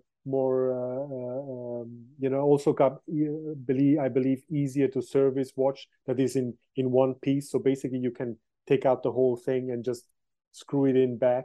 Yeah, so it's much easier to service. And that sort of became like the modern iteration of the valve. Like it's kind of hard to see on camera, but very similar Yeah, to kind exactly. of what I have on here. And it was interesting when you pointed out that, it said gas escape valve instead of helium escape valve. It actually says that on here too. It says gas escape valve around the outside of it. So it's interesting because obviously Omega, for example, which now uses them on their watch, they have the little HE specifically indicating it's a helium escape valve. But That's right. Yeah. Rolex and by extension Tudor stuck with the gas escape valve Yeah. And indication. this comes from from Brouwer's research. He's the guy who gave Rolex the idea to use this more general term and not to just focus on helium. So they develop the watch, and they're continuing to develop it. We start to see, from my understanding, and I haven't followed the Sea Dweller. I've always been interested in Sea Dwellers, but I haven't followed it super closely. You start to see things like this connection with James Cameron. You're starting to see this connection with deep sea exploration in other ways beyond just challenging the depths that humans can go, but just deep sea exploration in general.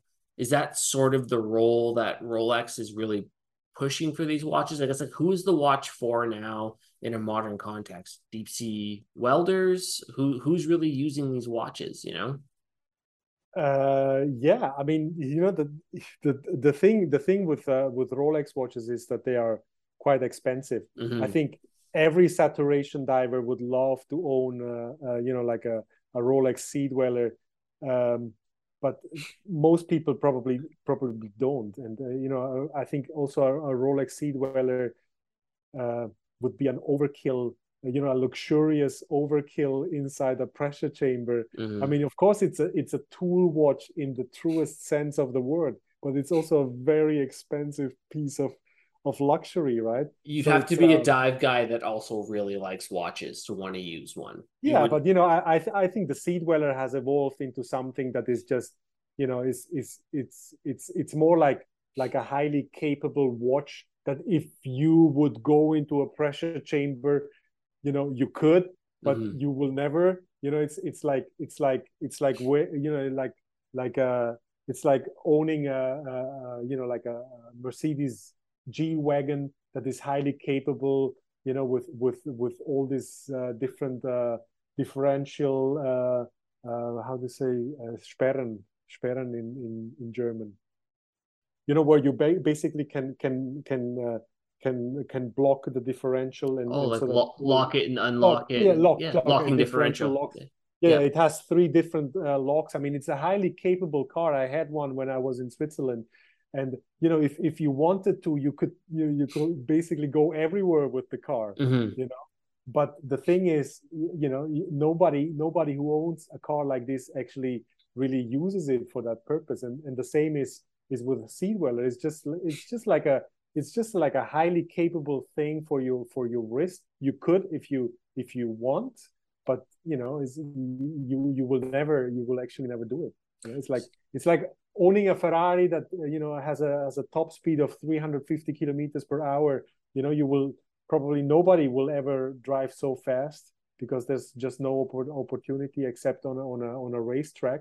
But it's just good to know for yourself that you could if you wanted to, right? I You suppose it's, have, even at this being 500-meter dive rated, I live in a landlocked province with no oceans anywhere within 1,000 kilometers of me. So I'm never going to go that deep underwater. But I mean, you're right. There's something to be said for just knowing the watch can do that, right?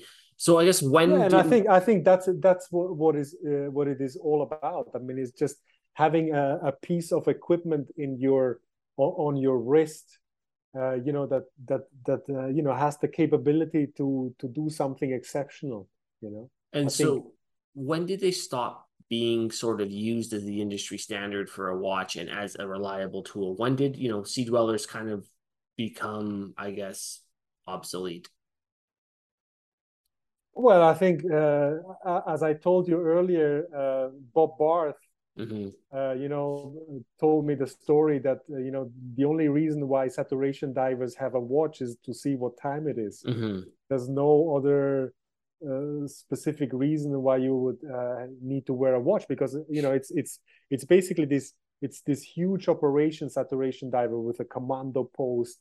You know, they supervise your heart rate, your oxygen levels in your blood. You know, they supervise the mixture you're breathing, the pressure inside the pressure chamber. Everything is controlled by them, so you don't actually need a watch. Mm-hmm. You know, it's just in the pressure chamber to see what time it is. And oh, something that I forgot to tell you, you know, the first sea dwellers had the date uh, uh, um, function, right? For the Mm-hmm. first time, a Rolex dive watch had a date. And this is also like a direct hint to sea dwellers, because they were staying underwater for several days or weeks or months, so that they could actually see what date it is underwater. So the sea dweller sort of is what led to the development then of the submariner date. Yeah, that was in 1968. I think they thought it would be, you know, but you know, by the time in the late 1960s, all these dive watches had become, you know, also like just a cool watch to wear, even if Mm-hmm. you are not a diver. You know, it's just this thing, you know, to wear like a cool tool watch on your wrist, even if you don't use it. I think by the time, I think the 1680 Submariner, the red Submariner. I think that's when actually all these watches start to become more like a luxury object rather than a tool watch, because Mm-hmm. they are also already reaching, you know, having very expensive prices, where people, you know, don't want to hit them with all kinds of equipment, with the, you know, with the metal bottles of compressed air. You know, I wore a few times my Rolex Submariner in during dives in Thailand, and all these dive instructors and you know, the guys who accompany you on dives, they all were the Citizen, you know, very cheap watches, dive watches, but very Mm-hmm. capable watches, Mm-hmm. and they are just great. I had some of them in my hands, and I thought, wow, this is really a cool watch, because it's a watch that is doesn't cost much, and if you hit it somewhere, you know, it just, you know, just buy a new one. You know, Mm-hmm. it just doesn't really, you know, it doesn't hurt you as if you scratch like your very expensive Rolex watch, right? So they saw me diving with this Submariner, and they were all thinking like, this guy is like crazy, you know. Why would he go down you know, with such an expensive watch? It just makes no sense. Of course you can do it, and it's made for that purpose, but nowadays it's just it makes no sense. So at a certain point where they started to sort of, they started to become more of a luxury piece, as it were, and we start to get into like applied indices on the dials, glossy dials, things like that, like more of the luxurious kind of parts of like the Rolex lineup that we start to see into like the late 70s into the 80s and things like that. The Sea Dweller, other than upgrades to perhaps movements and things like that, really stays unchanged up until the was it the late 2000s when we kind of get the iteration of like the The deep sea. Or the Sea Dweller 4K, right? Sort of that transitionary model that Yeah. was like the shortest time or the shortest run of a Sea Dweller or of a watch that Rolex almost ever did up to that point, where essentially it was only Yeah. around for like 3 years, and then they switched to this 43 millimeter case being the deep sea case, and then now that's sort of the only Sea Dweller that's available for purchase now is this larger sized one with sort of this gradient dial and fully indexed bezel and things like that. Yeah. Yeah, so I mean the development is to more capability. I mean the first ones were were rated to 600 meters. Mm-hmm. I mean first 500 meters. Then in 1969 they made the patent, the first patent pendings with the 600, the double red with the 600-meter depth rating, or 610 meters. And then more and more, it's like, then you have like one double the thing. 1,200 meters, and then in 19 with the deep sea special you have already 3,900 meters. So it's basically an evolution towards more capability, more the more water resistance, of course new movements, but the watch itself stays the same. I mean it's just and it's an interesting development, but it's a complete overkill because nobody is going to dive to 3,900 meters. At a Right? certain point in time, it was about developing the watch out of necessity, and then it became about developing the watch just because, right? Just because you can, Just to push the yeah, boundaries, but not to push the envelope. Exactly. Yeah. yeah. So you are obviously a So very if someone, just one moment, if someone is interested in in seeing all this evolution of the Sea Dweller, I created this timeline that is can be downloaded on my website under the link timelines, and you can see there at a glance actually the whole development of the Sea Dweller. It's quite interesting to see how it developed, how it becomes more capable every few years. And there you see also in the context with all the diving achievements and the whole Sea Dweller story. So it's everything is in that timeline infographic. So it's if someone is interested, that would be the place to go to check that in detail. and it's exactly where I was going to go with you. You just beat me to the punch, but essentially, yeah, like you've done this with Panerai and you've done this with the Sea Dwellers now. Like you're obviously a very gifted researcher. You really immerse yourself in the people, the experiences, the individuals that were there, being sure to get these stories from the people that were actually involved while they're still around to get these stories from. And really, really immerse yourself into the history of these pieces. And I guess why was it important to you to make that timeline? That's not an easy feat to create what you have there, and people have seen that with your Panerai timeline. But why did you feel like this was something you wanted to do? Why did this matter to you? I think it was the same reason as with the Panerai timeline. There was just a lot of confusion out there about about what really went on, about what I explained earlier.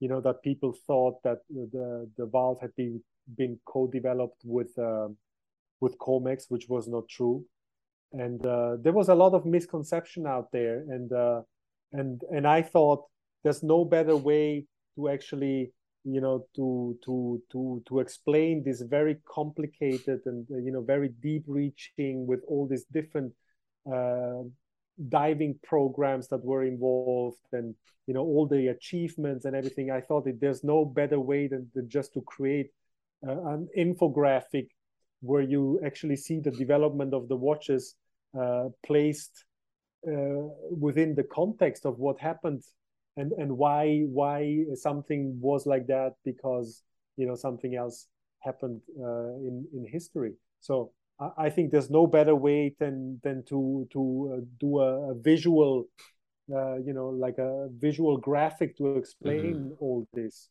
because you can see it at a glance, and there's a logic to it. You see something in the timeline, and you immediately understand why something is the way it is.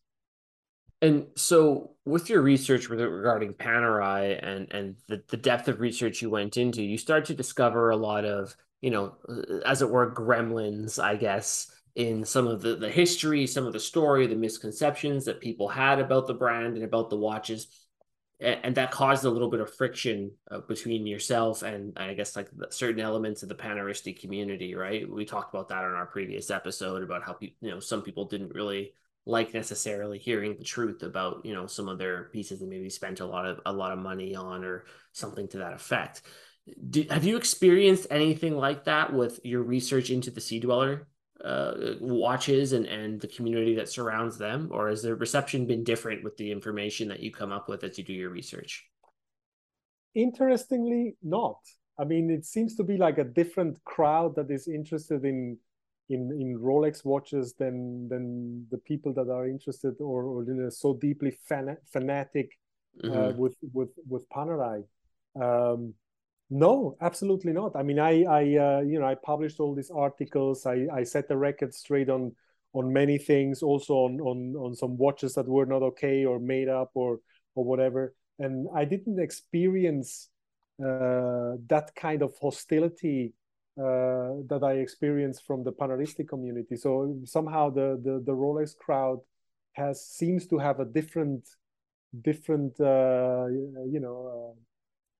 like a relationship uh, to the watches than the Panerai people. I mean, Panerai people identify themselves personally. Really, this is a personal thing. I mean, I've seen guys tattooing like Panerai logos, and even going as far as probably in a very ignorant way, tattooing like uh, fascist propaganda Right. on Yeah. their body. Like the typical Decima Mas crest with the skull, with the rose in the mouth and the X. That's a fascist symbol, because that one was created in early 1944, when actually the Mhm. parts of the Decima Mas were working hand in hand with the SS. I mean, Mhm. and were basically hunting down their own people, the Italian partisans. Yeah. I mean, that's just crazy. And this is, I think it's ignorance. I think it's ignorance. People are just not aware of it. Mhm. But I think it's just because it's so connected to the whole Panerai theme somehow, and it has never been really. Maybe I should write an article about this, but it has never been really taken apart in depth, that people understand. Hey, this is actually fascist stuff. I actually think it'd be really interesting to read an article about that. And it's one thing that I find very interesting because there's a lot of people, obviously, now that I've had a Panerai for a while, I've been diving a lot into like, straps and strap makers and a lot of like, there's a whole culture around just having, one of these watches. But some of these strap makers, and some of them are very well known strap makers. And I won't name names because I don't want to point fingers or have anyone get, hot and bothered about it. But they're selling, along with their straps, like, beaded bracelets and things like that have exactly like you're saying, like these fascist symbols made into little beads on their bracelets and things like that. And that's the one thing that always struck me as odd about it is it's like, do you know what that actually means? Do you know what that stands for? Like it's terrible to see Yeah, people making money off of something like that as well. And I get that there's the association in the history, but it's like again, you're not gonna go buy a bracelet with SS lightning bolts when you go pick up your Hugo Boss suit, right? Like that's right. you're That's not right. Yeah. you're not gonna do this kind of goofy stuff with anything else. But I think you're right. I think a lot of it's ignorance, but I would be very interested in seeing an article about that, kind of calling it out for what it is, because I would be curious to see people's reaction to that. Yeah. You know, but it's a good point. But I think back to the Rolex thing, like one thing that if I had to hazard a guess is I think that like there's this entrenched fear in the Rolex community of fakes, right? And I think that goes back a long time because I mean, pretty much as long as there's been Rolexes and they've been desirable, there's been fakes of them, right? I mean, every once in a while at an old garage sale or something like that, you'll find like a fake from the 1970s or the 1980s, and it's like, Yeah. it's total garbage. They didn't have super clones back then, right? But there's always been that fear of getting a fake Rolex. and your work in, you know, detecting the fake Rolexes, busting the fake Rolexes that show up at auction. And some of these, I mean, Rolex, a normal Rolex now commands an insane premium, but these pieces that are going to auctions, we're talking hundreds of thousands, sometimes millions Yeah, of dollars. even millions, yes. Exactly. So, you know, people I think in that community have that tremendous appreciation for busting fakes. Now, what are some stories, or a story, if you don't mind sharing, of a rather prolific sea dweller fake that perhaps you were able to bust, or that you were able to, you know, uncover something that maybe was a misconception about the piece that people weren't aware of? Yeah, so there is one particular single red sea dweller without a valve, um, that is completely made up. And the watch was it's interesting. The watch was part of the inventory of a watch fund that was created in the 2010s. So there was this watch fund where people could actually invest into watches, Mm. because, you know, all these watches would just reach crazy prices every few years. The price would double and stuff like this. So people started to see watches as an investment. So someone created this watch fund, and then these guys bought a number of watches, to have in their fund. Uh, you know and so this watch was part of that fund. And then the fund, I think they also had a wine, like a wine Mm. fund as well. And then something happened, and then people removed their investments from it, and then everything just collapsed. And so this is when this watch actually entered, like or tried to enter the market. And it was offered at an antiquorum auction, I think in 2000, maybe 17 or 18, I don't remember anymore. But I had already done a lot of in-depth research in this field. And um, and so the movement number of that watch wasn't consistent with single red sea dwellers. And it also had a weird 1.7 million case number. So Mm. to understand this, so the very first sea dwellers without a valve, the first 40 examples, they had 1.6 million case numbers. Then Brouwer's watch, that was made in early 1968, has a 1.8 million case number. There you see that it's slightly Mm-hmm. later, right? But what happened is, um, before Rolex got the idea for the valve, they had already started production of the serial production of the non-valve sea dwellers, of the Mm-hmm. 500-meter non-valve sea dwellers. So they already made a number of cases for those watches, and those were made after the 1.6, so it's a 1.7. So the thing with the 1.7 million sea dwellers is that most of them were retrofitted to include the valve, but this was done in the late 1970s, 71, 72. They did that in different batches, and you can see that by the movement numbers. So basically, they had produced the cases, and then they installed the latest movements in it.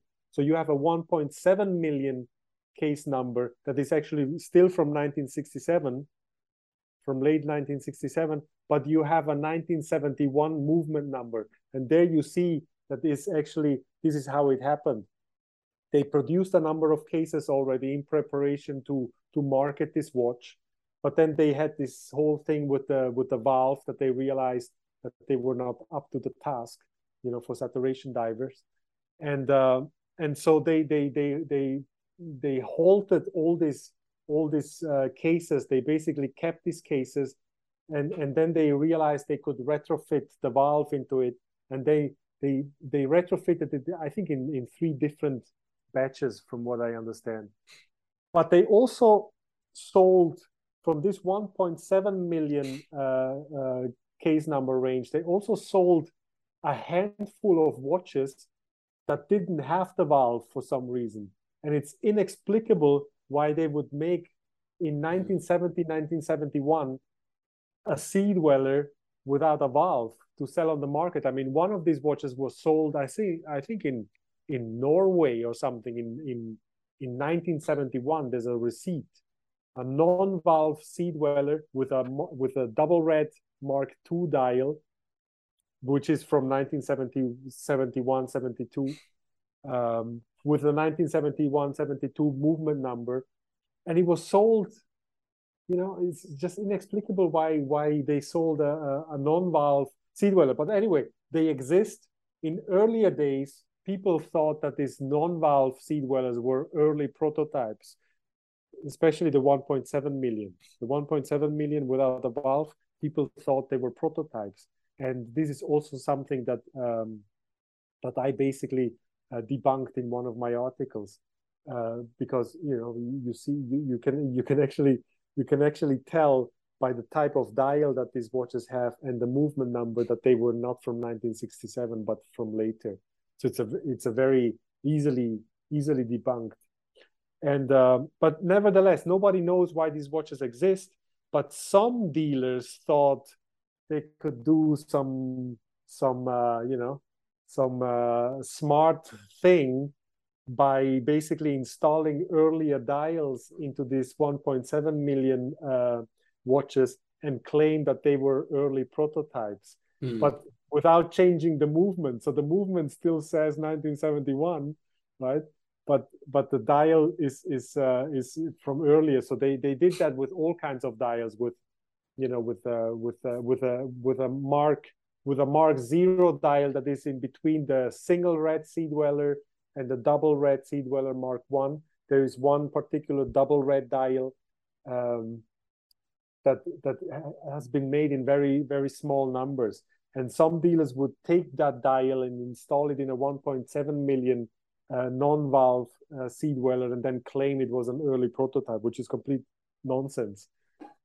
But anyway, so one dealer who was even smarter than these guys thought it would be great to install a single red dial into a 1.7 million non-valve watch and claim that it was an original single red watch. And so this watch was offered by Antiquorum, and then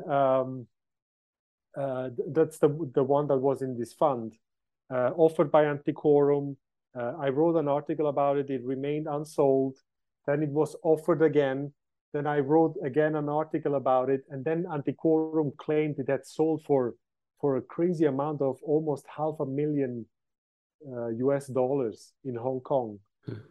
And but it's nonsense, because they just claimed that it had been sold because I had written an article about it, and they basically wanted to save face, right? So they bid themselves on the watch, or had their friends bid on the watch, and then they claimed it was sold. But if you go on their website and you search for that watch, it is still listed as unsold. But on Instagram they claimed, oh, $500,000, wow, new record, whatever. Very funny story. So I wrote an article about that. The watch had been promoted by one of the mainstream media watch outlets, mainstream watch media outlets. And so I reached out to this guy and I told him, hey, the watch is actually made up. I mean, it's a Frankenstein watch. It was never born like this. It's completely made up to fool people. Please remove the article, or at least write a note that the watch is not okay. He didn't react. And then I wrote an article about this guy actually, not giving a damn about, about actually promoting a fake watch. And that was also something that was a big thing in the watch community. But I think just Rolex guys just appreciate this type of information, And I think because they have a different, somehow a different relationship to the watches. Hmm. Yeah, well, I mean, I mean, these are big names and big watches that we're talking about here, and the amount of like scumbaggery, I guess, that goes on with some of the stuff that happens with the Panerais and the Rolexes, and and then Yeah, your ability to kind of do this detective work is one of the things that has obviously garnered you a huge audience and a huge appreciation from people, but also really like you're really serving the community in a really meaningful way and being able to help people from A, losing their hard-earned money, and B, from people are really able to navigate what's real and what's fake by yeah. referencing I your mean, article. that has always been the goal. I mean, Mhm. in this lucky position that I have, so much spare time that I can really dive deep into this whole topic and really, unearth all this interesting information and Mhm. stuff. And for me, it was always a goal. The goal was always to help people make well-informed investment decisions, especially with higher end watches. Mhm. And I think people really appreciate it. Collectors appreciate it. Dealers who deal with all these kinds of shenanigans probably not so much, Mhm. but they keep quiet because they know that they don't want to expose themselves to anything, right? I mean, yeah. They hope your sites don't land on them. Yeah, I mean, a lot of guys think that it's better to just not, just not get into my radar at all. Of course, Uh, a lot of people try to be nice. There's also a lot of dealers who actually share a lot of information with me.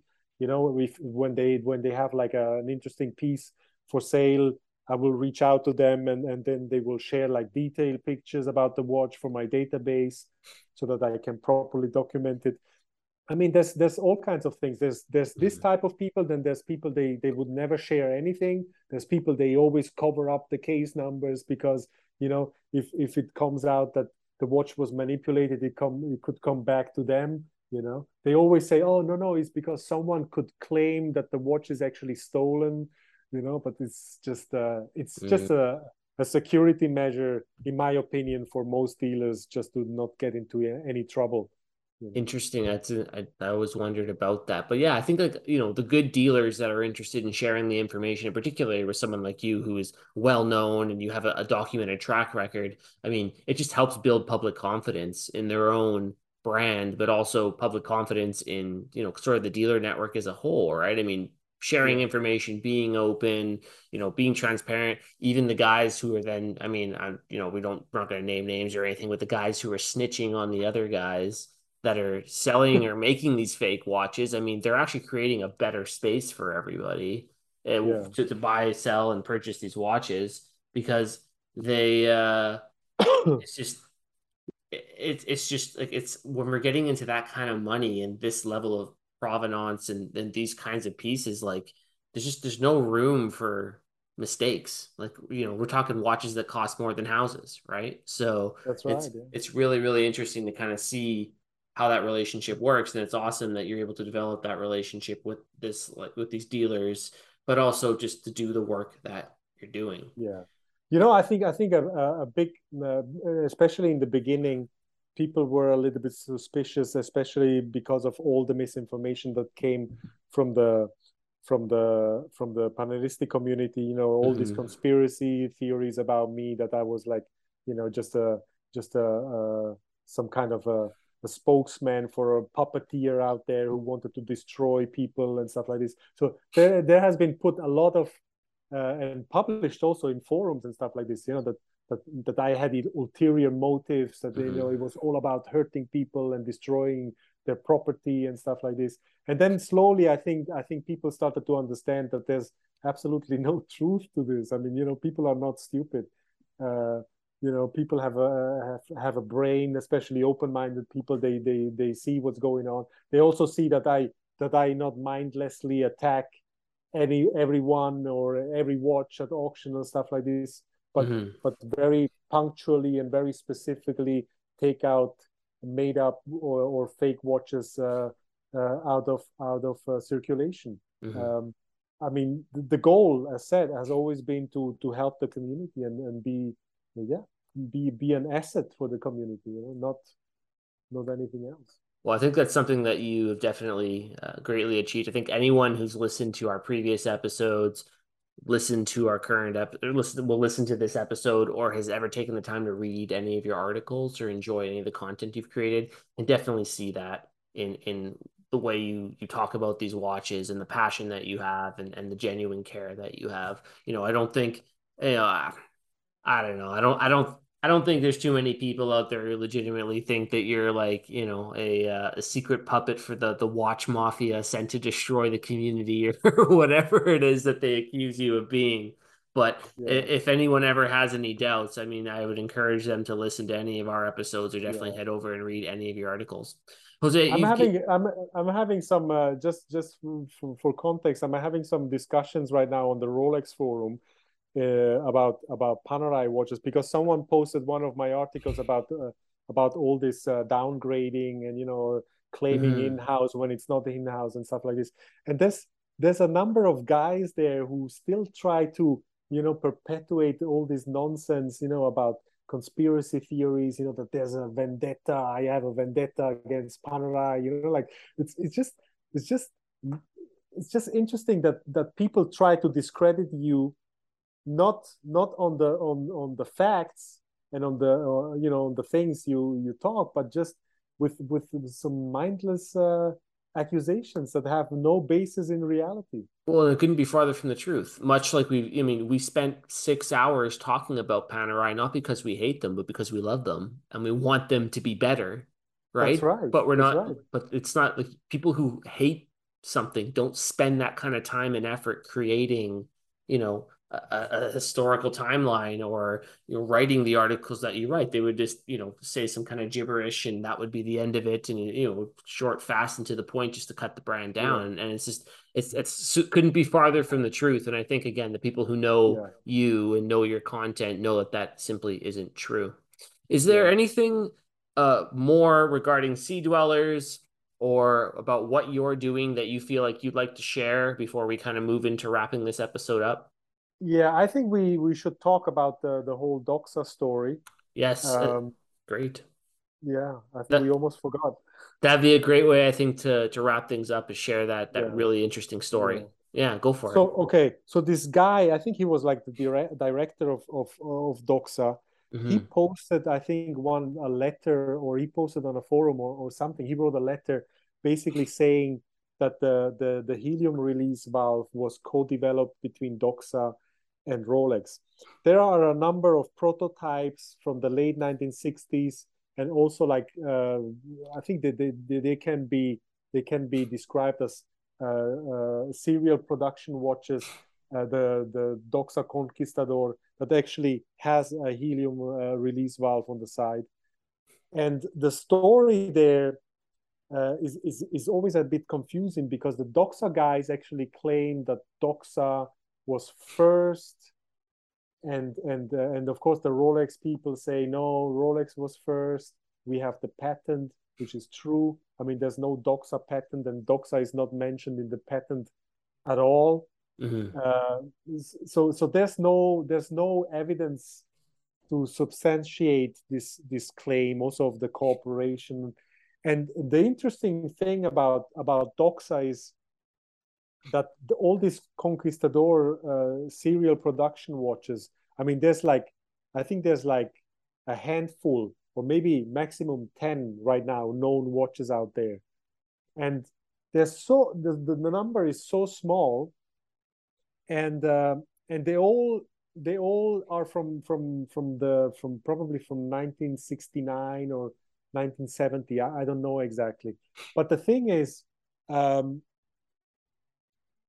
the Conquistador was basically the last model that Doxa installed a valve.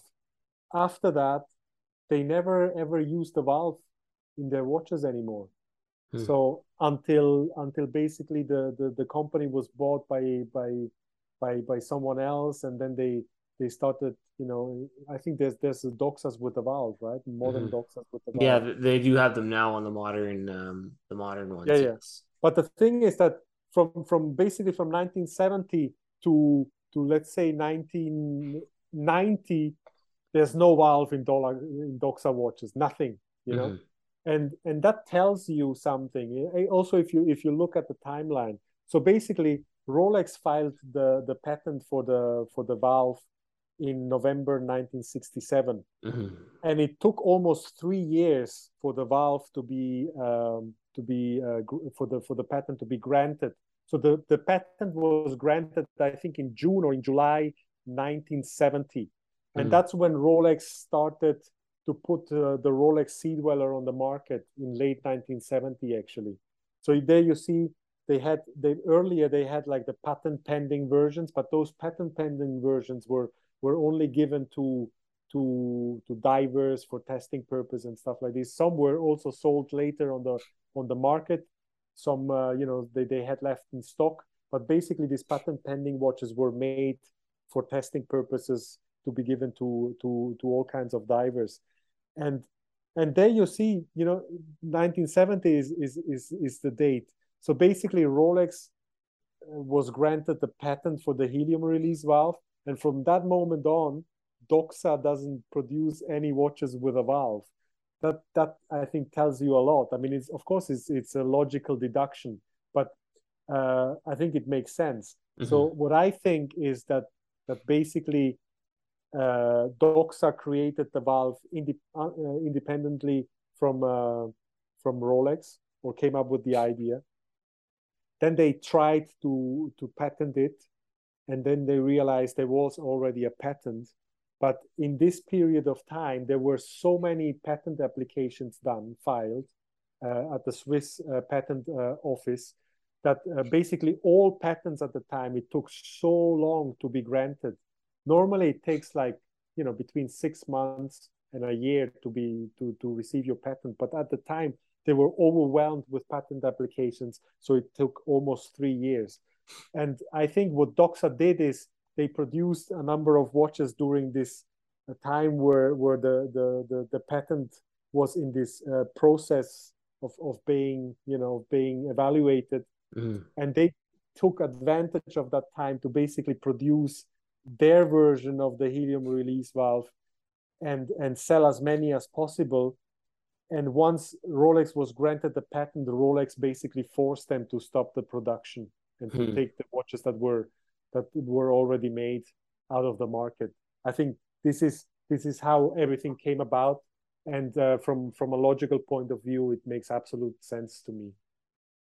So, you see helium escape valves around now in a lot of watches, right? But like something that's very interesting that I find as well too is the helium escape or the gas escape valve, as it were, in the iteration in which it was present and prevalent in the Sea Dweller is really only in the uh Sea Dweller line and in the Tudor lines, like the Pelagos that has it, for example. Omega has their version, but it's different, right? It's a different type of thing. It's a manual one. You have to unscrew it. And then really the only other places that immediately come to mind that you see them, I mean, Doxa does have them now, but it's sort of that older style in which you described, where it doesn't have that extra ring around it. Like when I had mine, if from what I can recall, it was literally just kind of like the old style where it was just a very rudimentary kind of little, almost like a Yeah. dot on the side of the case, right?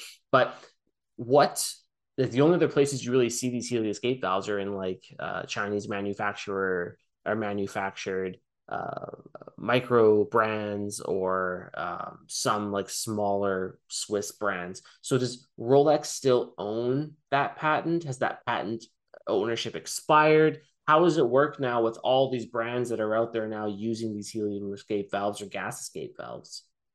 Well, I think patents expire after 25 years or so, Mm-hmm. 20 to 30 years. I don't know the exact number, but no, that patent is long expired. I think they probably have new patents where they patented very specific Hmm. construction of the valve or something.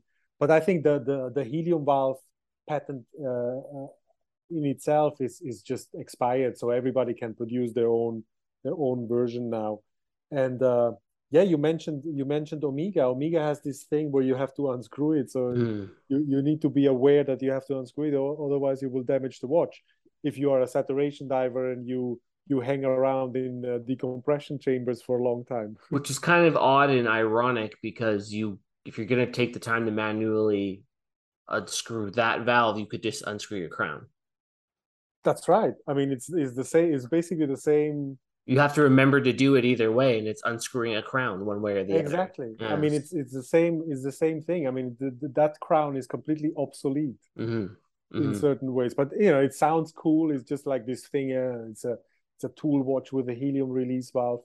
Hmm. Um, but the interesting thing is the modern Ploproft 600.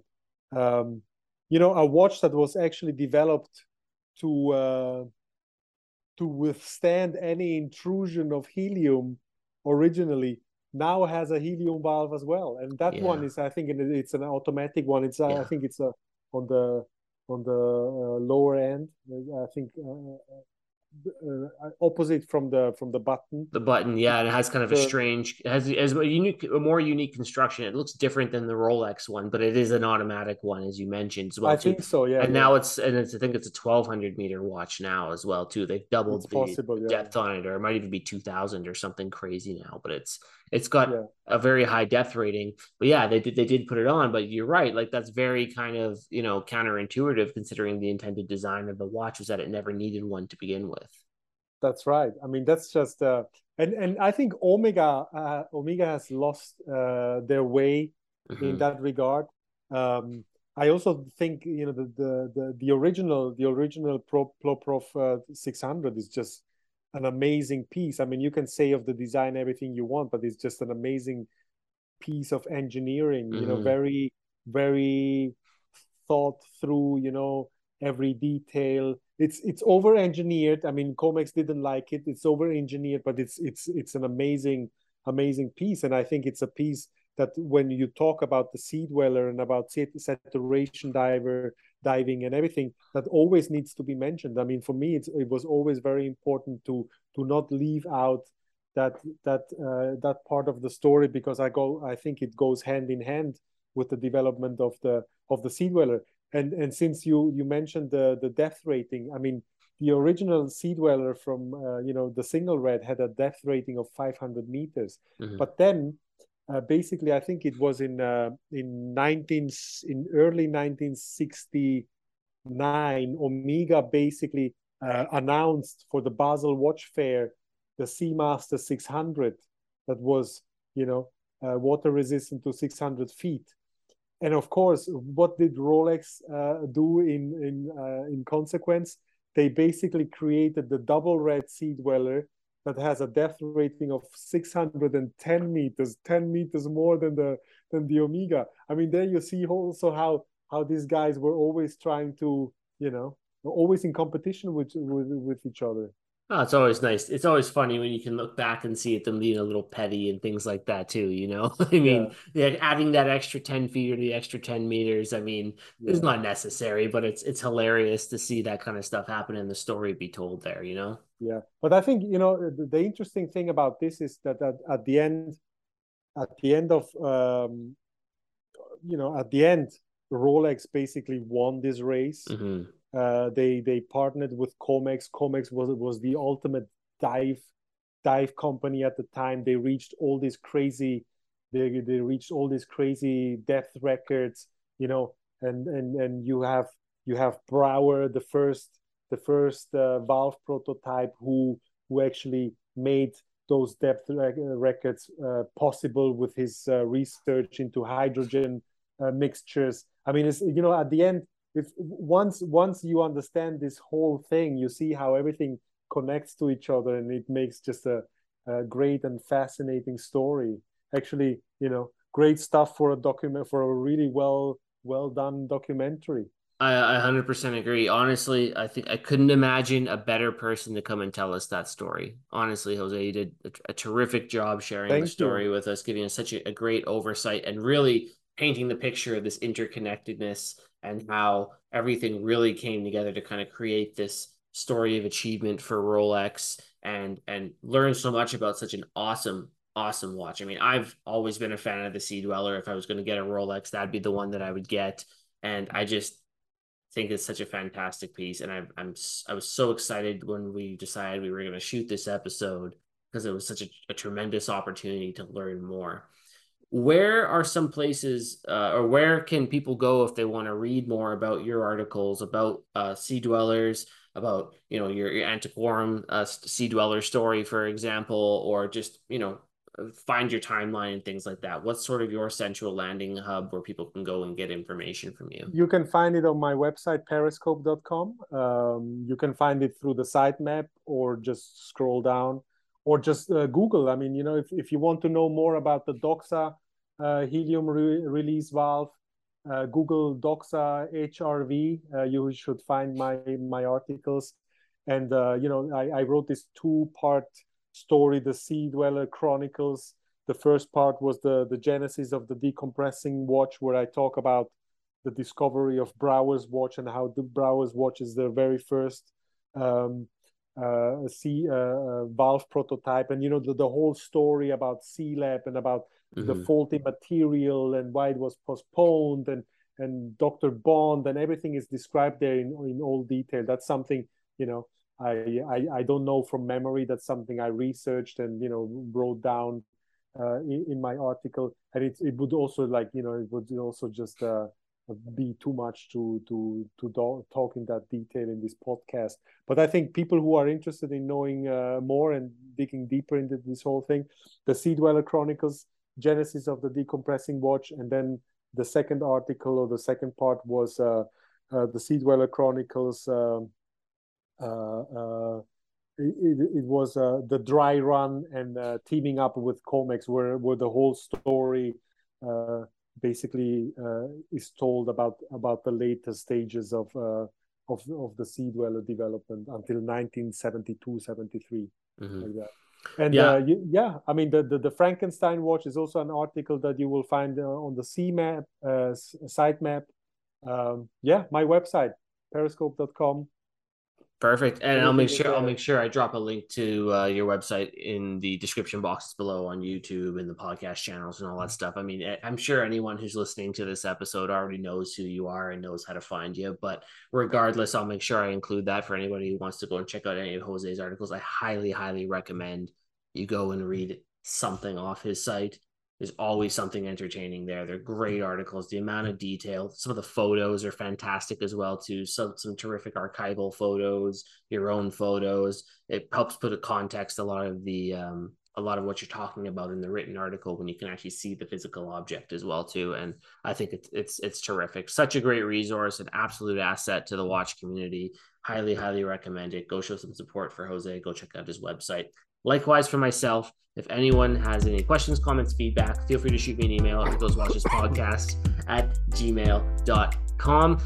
Additionally, if you want to follow along with the show, sort of at Central Hub, you would like to chat with me directly, feel free to shoot me a message over at Rico's Watches Podcast on Instagram. That is the central page to follow along with everything going on with the show, new posts, giveaways, new watch arrivals, all that kind of stuff. And it's just an awesome place to get in contact with myself. If you have anything that you want to say, you want to talk, you want to just shoot the breeze and talk watches for a little bit, I'm always happy to. If you're enjoying this episode or my show in an audio medium and you would love to enjoy it in a visual medium, I highly recommend you head over to the Rico's Watches Podcast YouTube channel. Just you can check out this episode in a video along with many other Rico's Watches Podcast episodes with other guests as well too. It's fun to watch along. Sometimes we're able to see photos of things, see the watches held up on screen. It helps create a lot of context around some of the conversations that are being had too. Just make sure you like, subscribe, leave a comment, all that, hit the bell icon, all that YouTube stuff that helps with algorithms and things like that. Once again, Jose, thank you so much for coming on the show. It was terrific having you back on today. I really look forward to whatever the next topic is going to be that we're going to have you on to discuss. We'll have to figure that out after the fact. We'll figure out what we're going to have you on to talk about again soon too. But I'm really looking forward to whenever that is going to be, and I'm really looking forward to getting this episode out for people to enjoy, because it's such an awesome, in-depth, detailed episode. Once again, about such an important piece of the watch community. Thank you, Eric. I have to thank you very much for giving me the opportunity to talk about the development of the Sea Dweller. I think it's a very interesting story, and I think or hope that people will like this episode, and maybe, you know, if they are interested in digging deeper, then there's so much information out there. Yeah, thank you very much. 100%. Very, very welcome. And if anyone has any feedback about the episode after you listen to it, please feel free to shoot out to reach out to myself or Jose. Let us know what you thought. If you had any questions, anything like that. I know I'm always happy to hear back from the community about what their thoughts are on the episode. Thanks so much, and you take care. Have a wonderful day, Jose. Bye-bye. Peace.